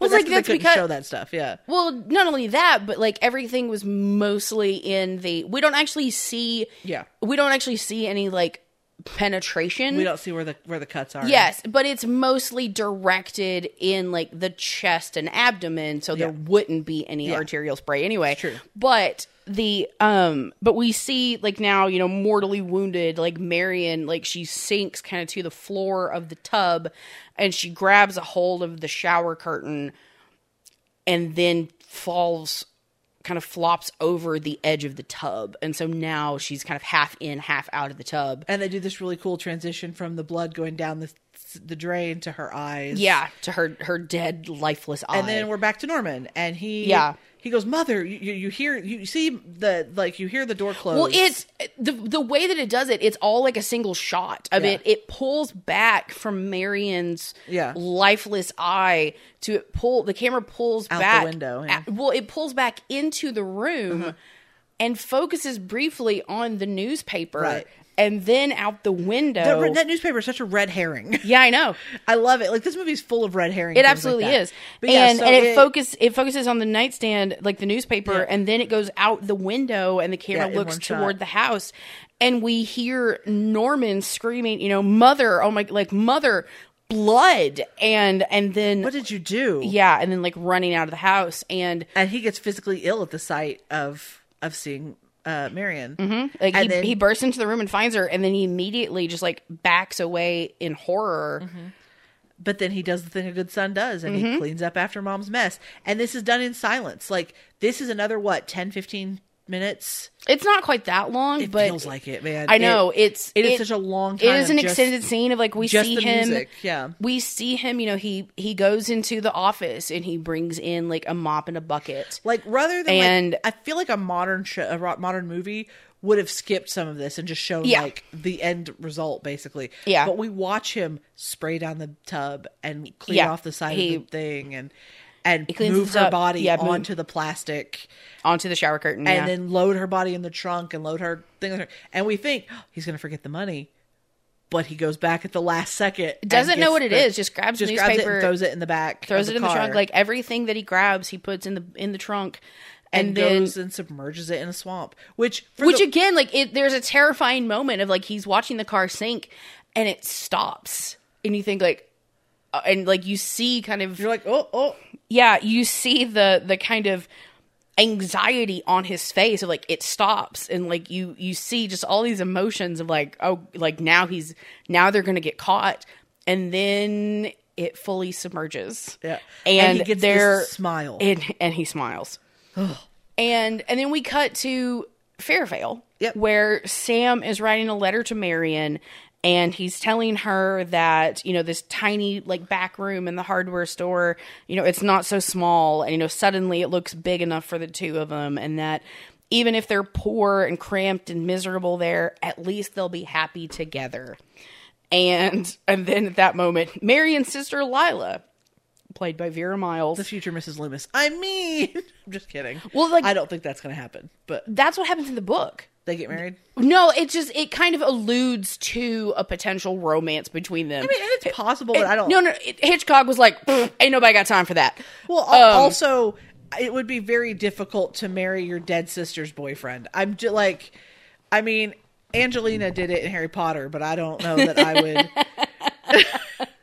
But yeah, but Lila comes in horrified that she doesn't know where her sister is. Were you in on this together? Like, just tell me where she is. They don't want to arrest her. They don't want to prosecute. They just want the money back. Sam has no idea what the fuck. Like, he has no idea what the fuck is going on. And before Lila can explain clearly, Arbogast comes in the door. Private investigator Arbogast comes in. Because he doesn't believe that Sam doesn't know at first. Yeah. And so now, like, Arbogast... like, could somebody explain what the hell is going on to me, please? Because I don't know what's happening.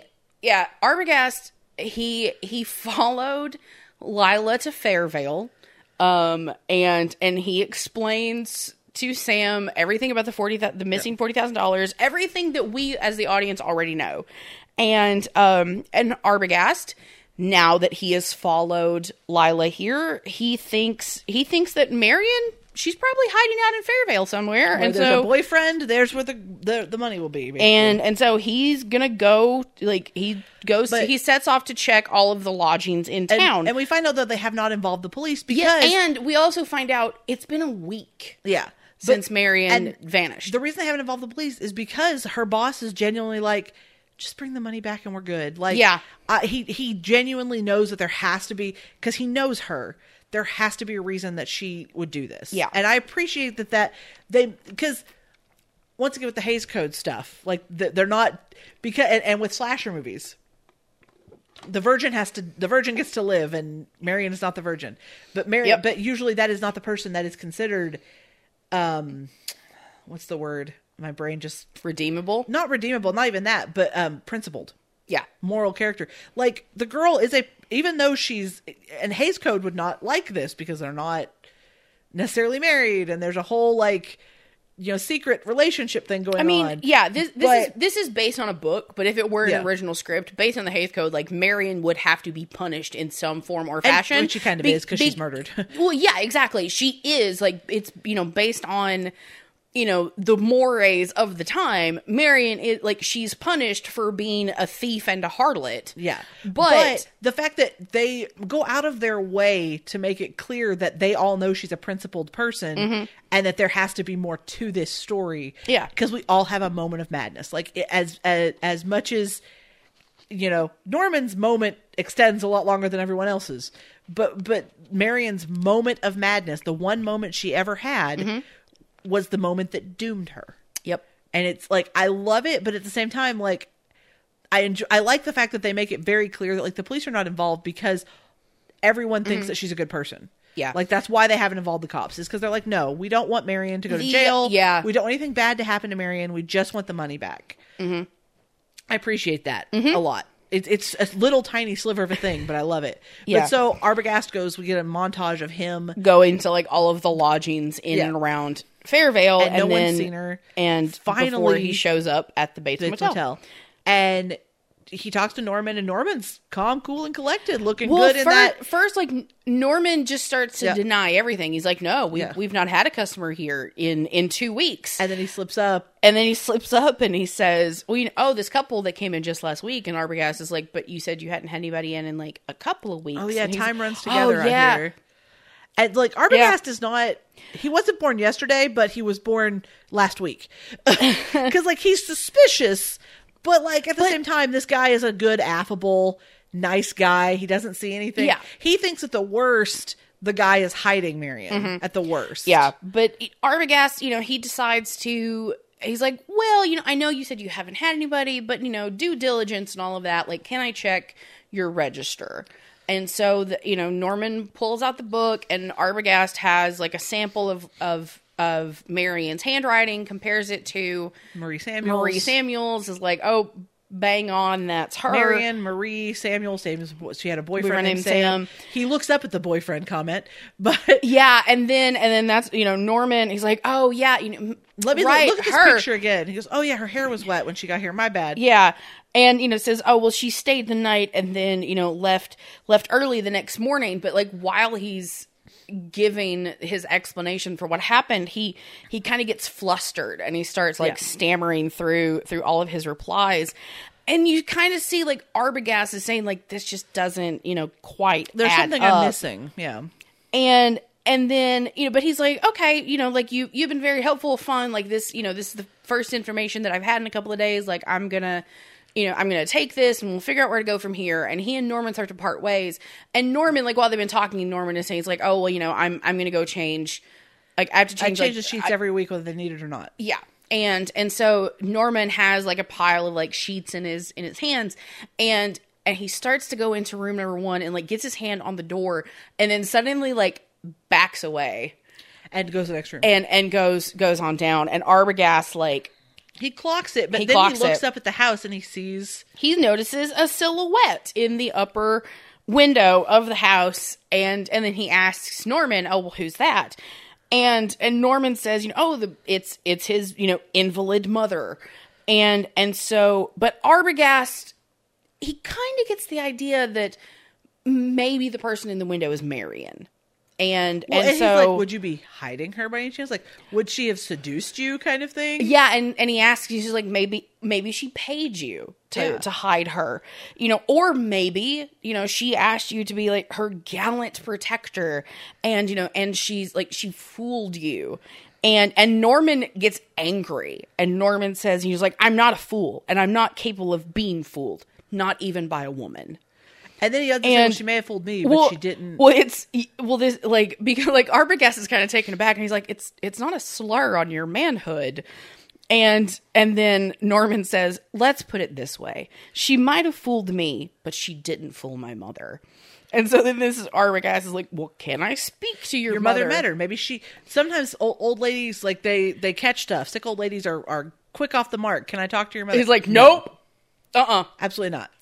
And Arbogast leaves. He reluctantly. Yeah, and we see like Norman like very creepily grin as Arbogast drives away. And he leaves, and he goes to a payphone not too far away, calls Sam and Lila, and tells Lila that he doesn't actually suspect Sam anymore. Mm-hmm. And he says he wants to talk to this old lady. He'll be back in under an hour. Yeah, he says, or less. He says he's not satisfied with the way that things shook out while he was there's something off, and there's he knows something there, and so he tells Lila to stay with Sam, and he's going to go back to the motel, and that he will see them in an hour, possibly under. And so we see Arbogast go back to the motel, and he kind of checks out. I love this because he checks out the parlor and everything, and notices like there's nothing there, and then goes, and then he heads up to the house. Yeah, he looks in like the safe in the parlor and everything just to make sure. Well, it's because he asked how Marion paid for her room. And Norman said cash, and so he's looking for cash in the safe, and there's none there. There's none there. But it's been a week. He would have gotten. I mean, true. But anyway, so he goes up to the house and slips into the house and starts walking up the stairs. Another really terrifying, creepy scene. It is, and I love the way that we get. It's an overhead shot, which happens in the shower too. Yes, I mean we get them kind of throughout the thing, but like this is the first time that it's really prominent of this overhead shot of Arbogast coming up the stairs, like to the landing of the second floor in the Bates house. And as he starts to kind of go in like toward the first room at the top of the stairs, we see from the top. We see from the top is like this quote unquote mother come running out of the room, wielding the knife, stabs Arbogast in the chest and like knocks him down the stairs, and then follows up. We see going back for another stab as the camera cuts away. It's like he falls down the stairs, and with lightning speed, Mother is down next to him on the floor. Stab. And then we see it's 3 hours later, and Lila is worried. Sam and Lila are still waiting to hear from Arbogast, and Lila is really, really impatient, and she wants to go out to the motel, but Sam thinks they should wait. Like, Arbogast may show up. Yeah, and so, Lila, she's like, fuck it, and starts to go anyway, and Sam is like, okay, I'll go, you stay here. Yeah, like, you stay here, like, one of us needs to be here in case, maybe, like, we miss him in passing kind of thing. We don't want to miss him, so you stay here. And Sam's also like, maybe he got a hot lead and he just took off. Mm-hmm. She's like, Sam, he called us when he had nothing. He would call us if he had something. And so Sam goes to the place. He doesn't find him. He comes back. They decide to go. He knows the sheriff. So they decide to go see the sheriff, basically, like in a quick nutshell. Well, when Sam he goes out to the motel and he's shouting around for Arbogast, he sees in the window, he sees Mother. And so when he goes back and tells, we see a flash of in the swamp, we see Norman once again. We see Norman like he's grinning by the swamp. Yeah. And when Sam gets back to the store, he tells Lila he couldn't find Arbogast or Norman, and says, quote, that he only saw, quote, only the old lady at home, sick old lady unable to answer the door or unwilling. Because apparently he went and knocked on the door. We don't see that, but apparently that's what happened. And so this is when he suggests that, Arbogast might have gotten some actionable intel and just gone on ahead with it. But this is, Sam was like, okay, like, let's go talk to He's the like, I know the sheriff. We'll go talk to the deputy sheriff. Yeah. So they go talk to him, and the sheriff does not want to believe them. He's known Norman for years. This guy probably just went off on a tip by himself. That's what these PIs do. Well, but I love in this moment because Sam says that he's telling the sheriff, they've woken the sheriff up kind of like late at night. And so the sheriff and his wife are there, kind of in their den. And like Sam and Lila are telling this whole story about what's going on. And Sam explains that, Arbogast was headed back to the Bates Motel to question Mrs. Bates.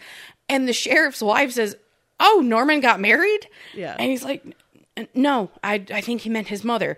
And Lila like thinks that something is wrong and wants the sheriff to check it out.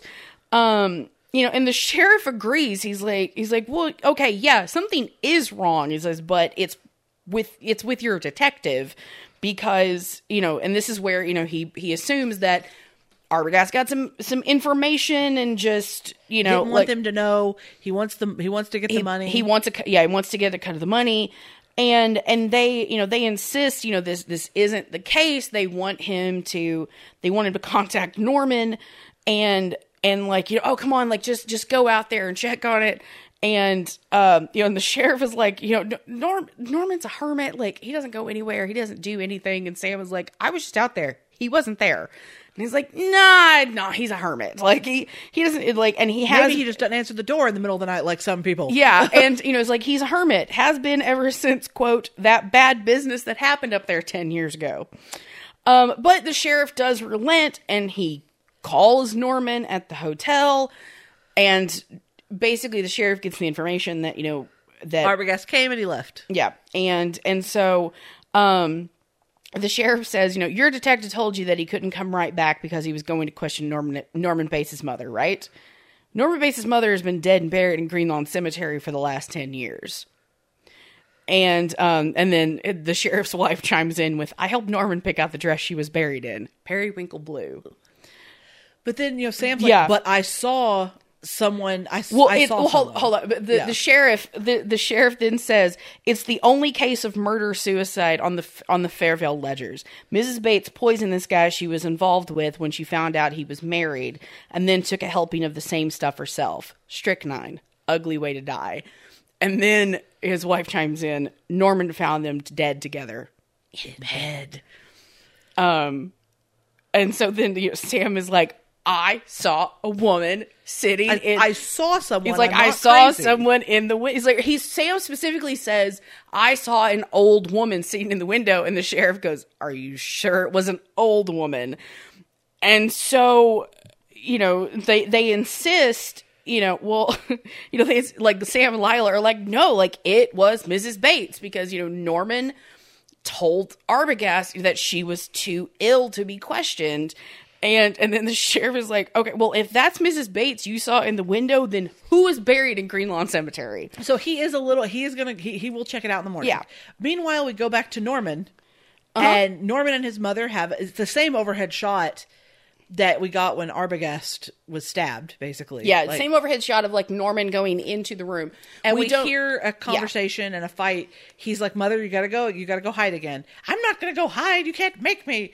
And he's like, I will carry you. And they basically just screaming back and forth at each other. That she needs to hide in the fruit cellar. And we see him carrying, presumably his mother, down the stairs to the fruit cellar. Mm-hmm. And then the next morning, Lila and Sam show up after church to go with the sheriff. The sheriff's like, I went out this morning, ain't nothing to see. Yeah, Norman's by himself. Y'all, You just imagined it. You know what you need to do is what you should have done in the first place and involve the police because we can actually spread like a net out and find her. If you ever want to see your sister again, that's what you need to do. Yeah. But Lila just knows within her that something is wrong. Yep. Like, she knows that something is wrong with her sister. Her sister would not have left her like this without at least getting word to her or something. Like, in some way, she knows in her heart that her sister is probably gone. So Lila is basically like, fuck this, we're doing what we should have done this whole time. And Sam agrees. And like, we're gonna go to that hotel, like we're gonna register as a married couple, and we are going to search that place from top to bottom. Sam's like, let's do it. Like, Sam is in on this at this point because he's like, I know, because he goes, well, maybe I did see something, and she goes, Sam, you are not the type to see something. He goes, no, I'm really not. Yeah. He's like, I know that like logic dictates I must have just imagined this, but that makes no sense to me as a person. Yeah. So they do that. They register as man and wife. And I love that, you know, they show up and, you know, Norman starts to check him in, and they're and he's basically like, oh yeah, don't worry about filling out anything. And Sam is like, I'm here on a business trip. I need to sign in. I need a receipt. And I'm like, you need receipts in case something happens to you. Yeah. And it's just, he's like, it practically has to be notarized. Paperwork. There needs to be a paper trail. There only needs to be, it's like 90% business. And he kind of smiles at Lila. Like we're off together, but I'm on a business trip, but I brought my wife. Yeah. But I love what it is that like, and Sam is suspicious that Norman isn't providing them with, you know, like that Norman doesn't ask for payment because Norman, they don't have baggage. And because like that's what I was getting to was that, you know, Sam is suspicious that Norman is not asking for payment and, you know, and you know, like won't give him a receipt and all these things, and like Norman is suspicious because they don't have any bags and all, and so it's like I just love this kind of like Ouroboros of suspicion. He's like, I'll get your bags, and Sam's like, oh, we don't have any, and then Norman's like, okay, and he turns to give him their room key. He goes, really? Or show him the room, and Sam's like, first time I've ever been somewhere where they don't make you prepay if you don't have bags. Yeah. And he's like, oh yeah, $10. Yeah. like you caught me. Whoops. And so like they go to their room, which is number 10, and they've on the way, very surreptitiously, Lila checks, and room number 1 is unlocked. Yeah. And they know that her sister stayed. The fact that he gives them a room key, I'm like, this just feels like, I was like, it's the 60s. I'm like, nobody fucking locked anything. But Lila, they know that Marion stayed in the first room, so Lila tests the door and sees that it's unlocked. Yep.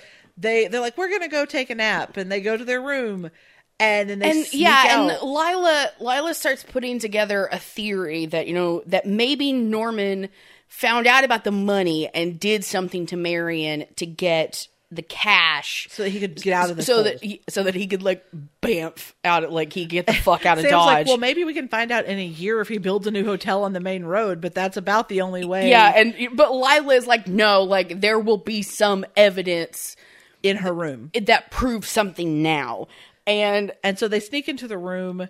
They find like a slip of paper that has 40,000 written on it. Sam first notices that there's no shower curtain in the room, which is odd. And then Lila finds the scrap of paper showing that something was subtracted from $40,000, which is just too much of a coincidence. And I'm like, this is dumb. But at the same time, if you are looking for, I know, anything is gonna assign meaning. Oh, I know it. But again, I'm just going back to the whole. I'm like, fuck it. Scraps of paper like flushed down the toilet is fucking stupid. But if she'd thrown it in the garbage, they'd have had the full evidence. But so so they're now suspicious of Norman. They think Norman might have done something. Lila is like, I'm ready to fuck shit up. Like Lila is ready to go in guns blazing and like basically like get answers out of Norman and his mother. And so, you know, Sam's like, no, I will go distract him. You see if you can, because at first she doesn't even want Lila to do what she wants to do. Yeah. But he's like, okay, fine. You're probably a match for a little old lady. So I will distract, I will distract Norman. You go up to the house. And by the way, Sam is really bad at distracting. Absolutely. Sam, you failed your deception check, my dude. There's a podcast that I love. It's a true crime podcast called True Crime Obsessed, and they have like a tagline of their show is like, let the women do the work, because like men are useless basically. And like just let the women do it. Like the women will take care of it. And so like this movie, I'm like, Lila is a prime example of like, let the women do the work. Yeah. Like just Sam does save the day. He does. But yes, Lila, the day would never have been in danger had Lila not actually shown up and done the work. Yes. So Lila goes up to the house while he goes into the office talking to Norman. Well, and I love that, you know, Sam tells Lila, is like, if you find out anything, like, don't stop, don't pass go, do not collect $200. Don't worry about me, get out of here. Yeah, it's like, you go straight back to town and tell the sheriff. Don't worry about even telling me what you found. Just fucking go. It's like, you're probably leaving Sam to his death if you do that, but Sam don't care. Sam doesn't know what happened to me. I'm like, Sam is a down bitch, and I love it. But so he goes to talk to Norman, and we see her slip into the house, and the tension is just ratcheting of her and it takes a long time. Like, we see, like, the tension is just extended building and drawn out, like, of her, like, walking up and into the house. It's delicious, and it is nail biting. And she, like, as she's going through the room, we are switching back and forth with Norman a little bit. But yeah, but mainly, like, what we get is we see Lila, she's checking out Mrs. Bates's room, and everything is perfectly tidy and clean, if a little outdated. And there's a divot on the bed. Yes, that, and in the book, this is one thing, like, when Lila goes, is like, she kind of notes how, like, everything downstairs, like, everything is so antiquated that everything looks like it should be in a museum. But downstairs is, like, you know, everything is dusty and kind of, like, cluttered and stuff. And so when she gets up into Mrs. Bates's room, everything is still outdated and, like, has that kind of, you know, should be in a museum look, but it's pristine. Yeah. Like, everything is like so well taken care of. And when she notices, it's not like, she notices, like, yes, the bed looks like someone has slept in it, but it's that the like, part of, like, the covers haven't been pulled all the way back. And so she kind of flips back the covers and she notices, like, flecks of brown that she doesn't quite know what they are. And I'm like, what? Yeah. Okay.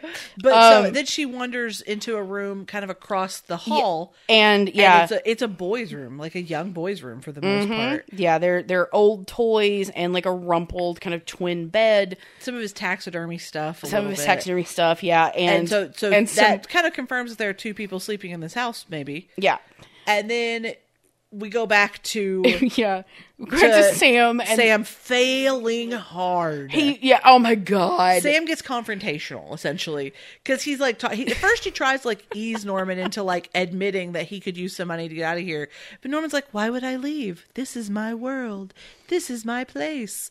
Why would I want to go anywhere else? I grew up here.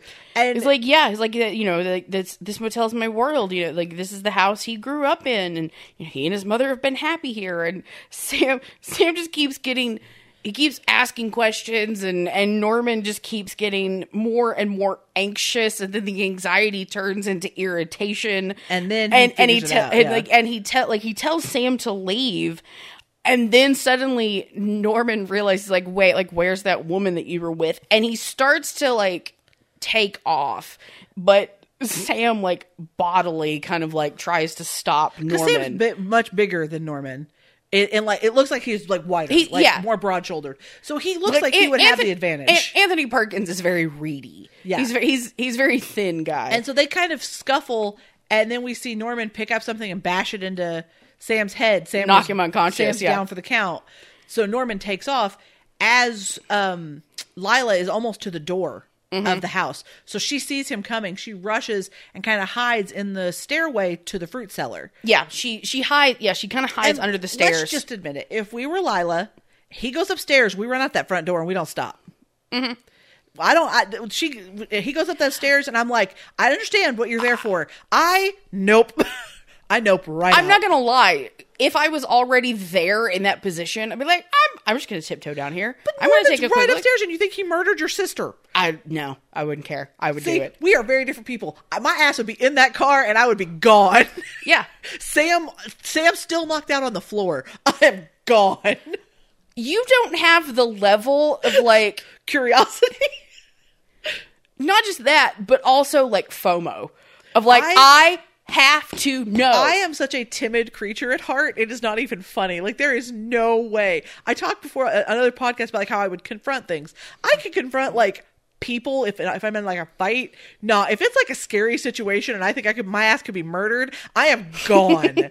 Like, I am in a car and I am like, no way. Mm-hmm. But yeah, I mean, I grew up in the woods, so I watch one scary movie and, like, I see things moving in the woods all night. It's just no.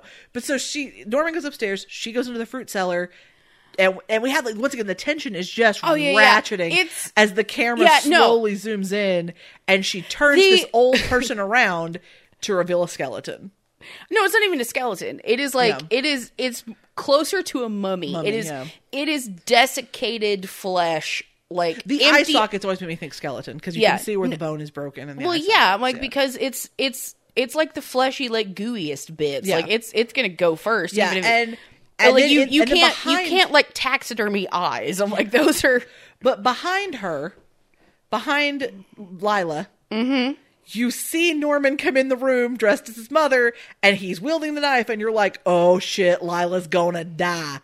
And Sam comes in at the last minute, tackles him. Mm-hmm. Thank goodness for Sam. And subdues Norman. But like that moment of tension is real because the first time I watched it, I mean, we all knew Janet Leigh was going to die, but I didn't know if Lila lived or not the first time I watched it. I genuinely didn't know. I was like, for all I know, Lila dies, and that's what brings the cops out. The one thing that I remembered that Lila and Sam survived and everything like that. Yeah. The one thing that like I couldn't remember how it was done was like the reveal of Norman in his mother's clothes. Yeah, same. That I couldn't rember like how that all shook out. So yes, but we get the psychiatrist has been with Norma. Because and as like she's going to stab, I had my subtitles on because I never would have caught this. Anthony Perkins, or I'm sorry, Norman yelling, "I'm Norma Bates" as he wields the knife. Never ever would I have noticed that in that scene without the subtitles because it's a lot of like jumble of information. Mm-hmm. But so then we see the psychiatrist been talking to Mother, not to Norman. And this is the thing of like Hitchcock kind of absolutely hated having to like put this scene in the movie. Yeah. But then like everybody was like, okay, audiences are dumb. They're not going to understand what happened. And so he's like, okay, fine. I think I get that. Like legitimately, yes. we need some kind of explanation. In the book, what it is that Lila has stayed at the hardware store and Sam has gone and like Sam's explaining. Because, like, at this time, like, Norman has already, like, he's already in the mental institution. And so Sam has gone and, like, talked with the doctor. And so now Sam has come back to the hardware store and, like, lays all of this out for Lila, is how it happens. But we get the psychiatrist is explaining, like, Norman Bates no longer exists. He only half existed to begin with, and now the other half has taken over, probably for all time. And Lila asks, did he kill my sister? Yes and no. And then we have, because this is at a courthouse, you know, we have these cops who are like, hey, if you are trying to lay the groundwork for some insanity defense, knock that shit off. Because the cops are just like, we're not letting this one. And he's like, clearly this man has killed at least 2 people. Yeah. We are not. And actually at that point, I think the psychiatrist already said, do you have more missing people? And like, we have two young women that are missing. He goes, I bet you if you drag that swamp, you go and find them too. Yeah. And so yeah, they're like, we're not letting this dude off. Like, I love the cops are just like, no, you're not bringing your psychiatry bullshit in here and like try to get this man off. And he's like, that's not like I don't lay the groundwork. I try to explain. He's like, I'm just explaining the rules. You know, like I'm just explaining like what's going on. And so that's when like the psychiatrist like explains that everything kind of started 10 years ago when Norman murdered his mother and her lover. And he says he was already dangerously disturbed, had been since his father died. His mother was a clinging, demanding woman, and for years the two of them lived as if there was no one else in the world. Then she met a man, and it seemed to Norman that she threw him over for this man. Now that pushed him over the line, and he killed them both. Matricide is probably the most unbearable crime of all, most unbearable to the son who commits it. So he had to erase the crime, at least in his own mind. He stole her corpse. A weighted coffin was buried. He kept her body in the fruit cellar, even treated it to keep it as well as it would keep. And that still wasn't enough. She was there, but she was a corpse. So he began to think and speak for her, give her half his life, so to speak. At times he could be both personalities, carry on conversations. At other times, the mother half took over completely. He was never all Norman, but he was often only Mother, because he was so pathologically jealous of her, he assumed that she was that jealous of him. Therefore, if he felt a strong attraction to any other woman, the mother side of him would go wild. When he met your sister, he was touched by her, aroused by her. He wanted her. That set off the jealous mother, and Mother killed the girl. After the murder, Norman returned as if from a deep sleep and, like a dutiful son, covered up all traces of the crime he was convinced his mother had committed. And then somebody asked, well, why was he dressed like that? And one of the cops says, oh, he's a transvestite. He said no. And that's when he says, not exactly. A man who dresses in women's clothing in order to achieve a sexual change or satisfaction is a transvestite. But in Norman's case, he was simply doing everything possible to keep alive the illusion of his mother being alive. And when reality came too close, when danger or desire threatened that illusion, he'd dress up, even to the point of wearing a cheap wig that he'd bought. He'd walk around the house, sit in her chair, speak in her voice. He tried to be his mother, and now he is. That's what I meant when I said I got the story from the mother. When the mind houses two personalities, there's always a conflict, a battle. In Norman's case, the battle is over and the dominant personality has won. And somebody asks, well, what about the money? Like, who got that? The swamp. It's like, these were crimes of passion, not profit. And then we see a uniformed officer. Like, can I take him a blanket? He's cold. And they're like, yeah, sure. And the camera follows the uniformed officer down the hall. We see him enter the room and exit the room. And then we see Norman wrapped in the blanket. This is the creepiest ass shot in the movie. I know. No, the professor that paused it as the overlays were happening. So I did too. Those mental pictures are burned into my retina. So now we get, it's Norman in this room and he's wearing this blanket. And we get voiceover by Mother. And we get Mother's voiceover and it says, it's sad when a mother has to speak the words that condemn her own son, but I couldn't allow them to believe that I would commit murder. They'll put him away now, as I should have years ago. He was always bad, and in the end, he intended to tell them I killed those girls and that man, as if I could do anything but just sit and stare, like one of his stuffed birds. They know I can't even move a finger, and I won't. I'll just sit here and be quiet, just in case they do suspect me. They're probably watching me. Well, let them. Let them see what kind of person I am. And then it cuts down to his hand, and there's a fly resting on the back of his hand. And the narration continues, I'm not even going to swat that fly. I hope they're watching. They'll see. They'll see. And they'll know. And they'll say, why, she wouldn't even harm a fly. And we get this grin. Creepiest fucking smile that overlays, and you have the skull kind of just underlaying and then all of that lays underneath as we see the car being pulled. I've seen Marion's car being pulled out of the swamp, and it is fucking terrifying. I'm like guys, this is probably the limit of scary movies that I do because mental stuff is so much more terrifying to me than almost anything else. Slasher I can deal with. I don't like the Saw movies, which are kind of gore. It's just not my thing. So yeah, no. It doesn't. Saw is not classified as a slasher movie. Yes. Saw is classified as a splatter horror. Splatter horror. Thank you. That's what I was trying to think of. But that's not my thing. Whatever. I get nothing. Yeah. No, I nothing but grossed out. No, I liked the first Saw movie because one, Cary Elwes. Two, because it wasn't as gory. It wasn't as gory as later ones got to be, and also the reveal at the end of that movie was a mind fuck. Yeah.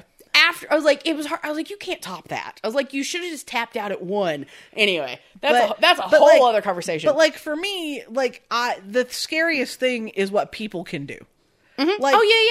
Yeah. I'm not a huge fan of it, but I can watch a lot of other stuff. It doesn't work for me. Mm-hmm. But movies like Scream and Psycho terrify me because they are normal ass people that you don't and no joke, I got it was probably before we watched Scream, but I used to get the nightmare of being chased through a school and someone trying to murder me. I've had that nightmare. Mm-hmm. I don't like it. It's not my friend. Last night yesterday after I finished watching this movie, I turned on all the happiest shit I could find. I went and watched a 15-minute Aisling B comedy. I was I need to cleanse it now. Give me some sage. Let me just. Because I have a very overactive imagination, and that is a huge piece of it. That's a huge piece of why as a child I could not watch stuff like this. Yeah, because I would like legitimately the first nightmare I remember having was about a fucking cartoon Yeah. that wasn't even scary. It was a Christian cartoon, Kia. It was called the Little Prince, I think, and it was about a gnome. Yeah. Or no, not a gnome. He's not a gnome at first. He becomes a gnome by the end of the movie. Yeah. But like the creepy ass things following him down the mountain, I had nightmares about those when I was 5 years old. I still remember the nightmares and how terrified I was. Granted, I'm not terrified of that now, but when I was you still five, remember the terror, yeah. like I remember what that terror felt like, and the score in this movie gives me those same vibes. Like it is terrifying to me. Now, everyone else, it's classic. It's a great movie. 5 out of 5 for like how wonderful it is. I am fucking terrified of this movie. Like this was it, Kia. This is the only time you get me. Like this is it. I can maybe do a Scream movie next year, but I cannot. Like this was it's Like, so terrifying to me. next Halloween we just cover the first 4 Scream movies. Well, the 5th one will be out by then. I know. True. But What do you rate it? Obviously, I'm gonna give it a 4.5. There's a couple of things that like I don't necessarily love. Like I do think this is some of Hitchcock's best work, and it is kind of it's a seminal work for sure. it is weirdly genre defining and shattering. It is, and the fact that it kind of kick-started a new subgenre of horror, because this is about the closest that Hitchcock got to horror. Yeah. He Yeah, for typically sure. stuck to like psychological thriller type stuff. And you know, there is a difference between thriller and horror. Absolutely. Yes. I can handle thrillers fine. Yes. And like I said, this is the close that he got. Our audience is now laughing at me because I'm so terrified of these things, but I am. Like, you don't understand, man. I grew up in the woods. Like, there was nobody else around. Yeah. I don't know. And this is something like I've talked about before of I love horror because it is a safe space for me to kind of like work out a lot of my anxieties of like having a generalized anxiety disorder. I'm like the fact that I could be like sitting in my office like perfectly fine, and then, you know, somebody drops something on their desk and I'm having a panic attack. Like, you know, I enjoy being able to like watch like a movie, and it's probably like I'm just inured to it of I pick up on the clues. And so it's like, okay, there's this, it's like so subliminal of like, I pick up on a slight change in the tone of the music and I'm like, oh, jump scare. Yeah. I know. Yeah. And shit like that. And also like for me, I've just had it ingrained like ever since I was a little kid that of like, it's a movie. Yeah. And this just comes from like weird, like in a weird way. As much as like I enjoy being scared by those kind of things, is that horror movies make me feel safe in a way. I can see that. And a part of that comes down to, and I've mentioned that, I think I've mentioned this on the podcast before. My dad kind of inadvertently let me watch the first Child's Play movie when I was 3. Yeah. And I explained that to a friend of mine one time, and he threw his head back cackling and goes, I understand so much about you now. Yeah. Oh yeah, that's not a lie. Yeah. For sure. But it was, and I've said this, like my dad did not like wake me up and like sit me on the couch next to him and hit play. My dad worked nights. I rarely saw him. I was, like I said, I was 3. He was rare night that he was home. I woke up in the middle of the night, heard him, was excited. Dad's here. Went out and he was watching the movie. He picked me up and put me on the couch with him, assuming like I was 3. He figured I would go back to sleep, and like I lay down on the couch and I did kind of start to fall asleep. But as I mentioned, I have FOMO. I'm afraid that like I am going to miss out on everything. Had it like I was raged when I was a kid. And so I was just like, Dad's watching a movie. I'm like, I'm here with Dad. I have to stay awake in like every moment of this. And to be fair, I did pretend to be asleep at several times so that Dad would like just like wouldn't send me back to my room to go to sleep. Like I knew if I lay there with my eyes closed, he will think I'm asleep and I can stay here. And I just kept like occasionally opening my eyes and I'm like, there's this killer doll like wielding a knife and like stabbing people. And I'm like, this is fucked up. I'm terrified, but I'm here with Dad. Yeah. I'm perfectly safe. And so it's like I carry a lot of that mentality over into horror movies. It's like I think that's why it's a thing that I love, of that in a weird, fucked up way, is that horror movies make me feel safe. Because I know that, like, what I'm seeing isn't real. Yeah. And it's different from, like, the terror that I feel on a daily basis in normal life. See, I think mine comes from, and like I never had a problem with separating reality from fantasy. That was never something that I struggled with as a kid. But I didn't have a sister until I was almost 5. As I pointed out, I lived in the middle of nowhere. And the only time I saw kids my age was at church on Sunday for like 2 hours. And that was it. Like, other than that, like, I hung out with some teenagers, but I was like, 3. So, like, I was my own playmate.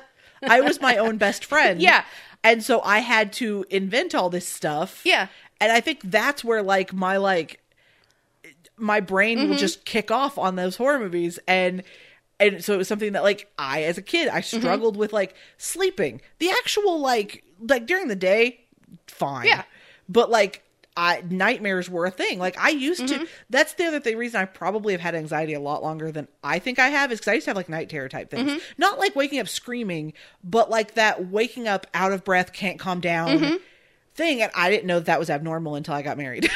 And my husband goes, "No, that's not a thing." And I was like, "You mean you don't dream that your pillow turned into spiders and tried to kill you?" And he goes, "No, I don't dream." He's also a freak, but that's a whole other side of the coin. He's a freak for totally different reasons. But, like, he's a I robot just, from the future. I would just wake up and, like, sometimes for no reason be panicking. Or at least I didn't remember. It was probably a dream. But, like, I've done that too, I have grown out of that, unfortunately. And so now it comes into my waking life. I much prefer it in my sleeping life. Like, much prefer losing like 20, 30 minutes of sleep while I calm down to the anxiety I get being around people. Yeah. Like, much prefer, like, I guess it's that moment of having that switch flip of I realize, like, oh, people are worse in real life than in my nightmares. And it's another thing for me of, because and this is like a whole different topic, but we also came up in the age of, like, ours was kind of the first generation of, like, the school shooter. Yeah. And so a lot of my fears transferred from... I had nightmares about that too, yeah. Well, because where I'm from, we had the West Side School shooting. Yeah. And that happened, like, 30 minutes from where I'm from. Yeah. This is a weird, like, fucked up thing, but, like, my cousin's cousin was at that school when it happened. And so, and then... like a year or so later, like, Columbine happens when I'm getting ready to go into school as a freshman. Yeah. And so it was like my fears changed from, a masked serial killer stalking me in my suburb to, like, oh, at any moment, somebody's going to walk in here with a gun. And it's just, like, anxieties, like, evolved over time. Yeah. And so now it's, like I said, like, like, somebody slams a door outside my apartment and I'm like, I hide under the bed kind of thing. But, but it's just an interesting, like, a lot of it's also what you're exposed to. My family does not do horror movies just in general themselves. Yeah. So, like, I wasn't exposed to a lot of that. Like, the first time I watched, like, I saw, like, a piece of Saving Private Ryan and my dad got his ass chewed out because I was I was not the age to be seeing it. Private Ryan's R, right? I think most war movies are. I think it's R. It's been a minute. Yes. But, like, I was fairly young and I was getting ready to go swimming. So I was waiting, like, on the couch for people to come pick me up by my house to go swimming because I lived very close to a pool on the campground that we lived on. And my dad had bought, like, all-day ticket. He'd bought Saving Private Ryan. And so he was watching it with me in the room. And I was probably only 11 or 12. And genuinely, it didn't bother me. It never affected me. Honestly, what affected me more was when he watched The Green Mile. And I was in my bedroom, did not know he was watching it. Did not know what he was watching. And all of a sudden, I'm hearing the screams from the who is it? Oh, yeah. Yeah. That affected me far more than, like, the 10 minutes of Saving Private Ryan, which was, like, the middle of the movie. So it wasn't even that bad of a spot. But my mother was protective about what we watched to a point. Like, rated R movies were a no-no. until I was whereas enough. I've said before in this podcast, I'm like, I had like unrestricted access to HBO and Cinemax from the time I was like a The child. first rated R movie I saw was the not the Omen, the Relic. It was and my mom, deepest apologies. I was 14, I think it was. My mom was pissed because I was at a sleepover and she was told it would only be PG-13 movies, and then someone put out the Relic. We watched that, and then part of the Snow White horror movie. Yeah. I forgot what it's called, Ferris to the Mall or something like that. But watched part of that, and then we watched 8 Second. Like, those are the movies that I watched at this girl's house. And my 8 Seconds. Woof. I hadn't thought about that movie throws you back, in years. But like the Relic, I honestly wasn't bothered by the Relic either. Let me also make that real clear. It's so dumb. I'm very weird about what bothers me. I don't know why. Something like Psycho, maybe it's because the Relic's such a bad movie. So, Psycho's so well made that I can understand it. But my friend, we're driving back, and one of my friend goes, "Yeah, that Relic movie, we watched it." And mom goes, "What was that?" And I was like, "Oh, it was just some like monster thing." And my friend goes, "Yeah, da da da." And mom said, "What was it rated?" I said, immediately, I want to cover because I don't want to get in trouble. Yeah. So like, I think it was like PG-13. And my friend goes, "Oh no, it was R." And I just looked at her, I was like, yeah. And my mom goes, and so I wasn't allowed to go to a sleepover for a little while after that. Yeah. We had very different childhoods. Yeah. The next one I went to, we watched like what was it? The Poseidon, like the 70s Poseidon, movie. yeah. The, like Poseidon 70s Adventure? movie. Yeah. Where like, the ship turns upside down? Yeah, and I was bored out of my damn mind. All of us were. Yeah. For that movie. But yeah, so we had very different childhoods, and it's so funny to think about it. Because like, other than the horror stuff, we like a lot of the same type of like dramatic type things. But yeah, it's just so funny that like, to me, this is infinitely more terrifying than something like The Relic. Like, infinitely more terrifying. The Relic is dumb. I hated it. Oh yeah. I barely remember it, but I remember the vague premise. Yeah. But anyway. You haven't rated it. I did. I said 5 out of 5 for like. Oh, I didn't hear that. Oh, sorry. For like what it is a seminal classic. It's not for me personally. It is not something that I will probably watch again for a while, unless I'm like, someone needs to see this movie, or I can watch it with someone and hold their hand. Just kidding. I mean, there are so many things about it that are phenomenal and stupendous. There was something that I wanted to bring up, like while we were talking about the movie, and I forgot about it. Was that? Like, this movie, it's referenced in so many things. You see, like, stills of it in articles, like, clips of it in film reels and, like, in, like, TCM specials and things like that. To the point that, like, I really thought, okay, this isn't going to be watered down. And because it is just, you're so kind of... Inundated with it. Yep. And to the point... that when I think about this movie, it's like, it's almost felt static in my head. Like, it's felt, like, not moving. Like, it's, it's existed in my head as a series of stills. And so watching this movie and like, specifically Anthony Perkins, he is just, there is like a grace that to him, like, he almost moves like a dancer. Like, absolutely. Specifically seeing him in this role, I'm like, it was beautiful. Like, it literally, like, rewatching this, it suddenly like came to life for me in a way that it hadn't. Well, and I think in a long time. It's one of those classics that I think, we know all about it, we hear all about it, but then you watch it and you are reminded all over again why it is like, for me personally, I mean, it's probably more of a 4 or so out of 5. But when you look at what it did and what it does and the staying power, this is a black and white movie from 1960, and the staying power of it is just ridiculous. Like you said, people reference it to this day. It is referenced if you're making a slasher horror movie, you're probably going to reference this movie in some way, shape, or form, even if it's to do the exact opposite of it. Exactly. Like that's the, like, this is kind of, when I say 5 out of 5, that's what I mean. Like, but if you ask me, like, which would I rather watch, I'm gonna put on North by Northwest. Yeah. Like, and not just because of Cary Grant, but I love the spectacle of North by Northwest. Yeah.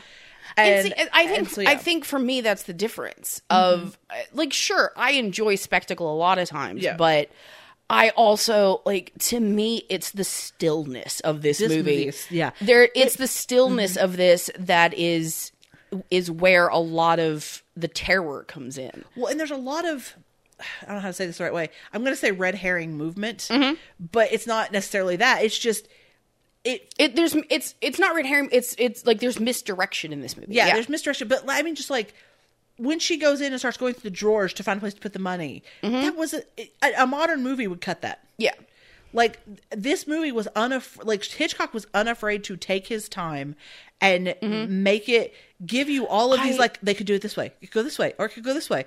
Like, and that's, he does kind of the same thing with, like, Rebecca a little bit. And like, there are notes of all of that leading up to this. I think because, like, by the time he got to this movie, because, you know, it's practically like a 20-year difference between Rebecca and this. I was actually thinking Suspicion. I said Rebecca, but Suspicion has kind of some of the same elements to it.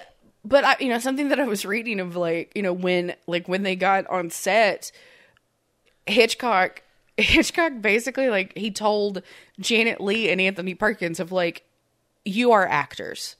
I have hired you to act. You know what you're doing. Like, you know your job.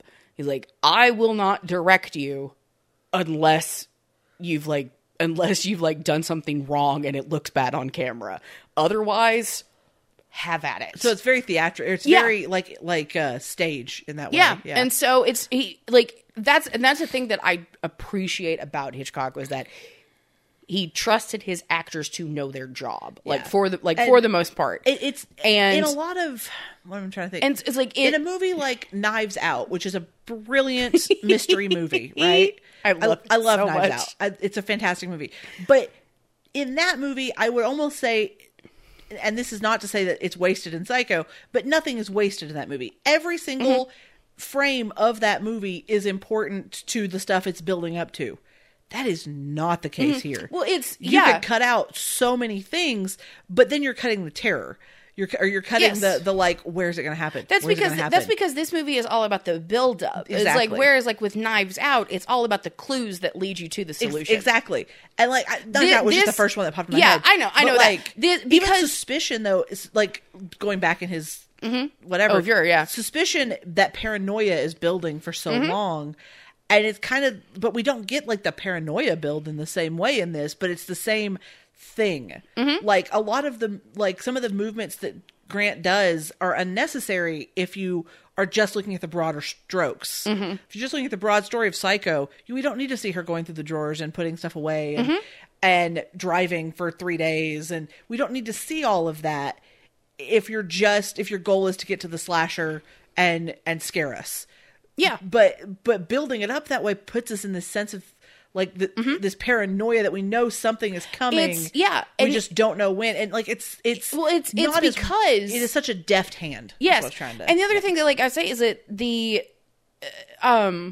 something about is like that you and I talk about a lot is that this movie is like, even though you don't necessarily think about it, because there is like so much psychological stuff happening in this movie, you don't realize how much of a character-driven story it is. Yeah, for sure. And so, and so that's like all of those little character movements, and that's what I was talking about of like Hitchcock trusting Janet Leigh and Anthony Perkins of like letting them just kind of do their thing. And so I can't remember specifically like some of the choices that she made. But like, if you see like Norman, he's kind of like nibbling on candy at times through the movie and things like that. That was just, Anthony Perkins had candy corn on set and he just incorporated it into Norman. Yeah. And so like Hitchcock just like, he liked the choice and he let him do it. And, but see, we get things like that. Like, and also because that's the 60s, it's getting into that era where that was going to be more welcomed and acknowledged and something that, not that it wasn't ever allowed before, but improvisation has grown and grown and grown with the actor having more understanding of the character sometimes than even the director does. Well, and, you know, and they were getting ready to enter that period with the 70s. Yeah.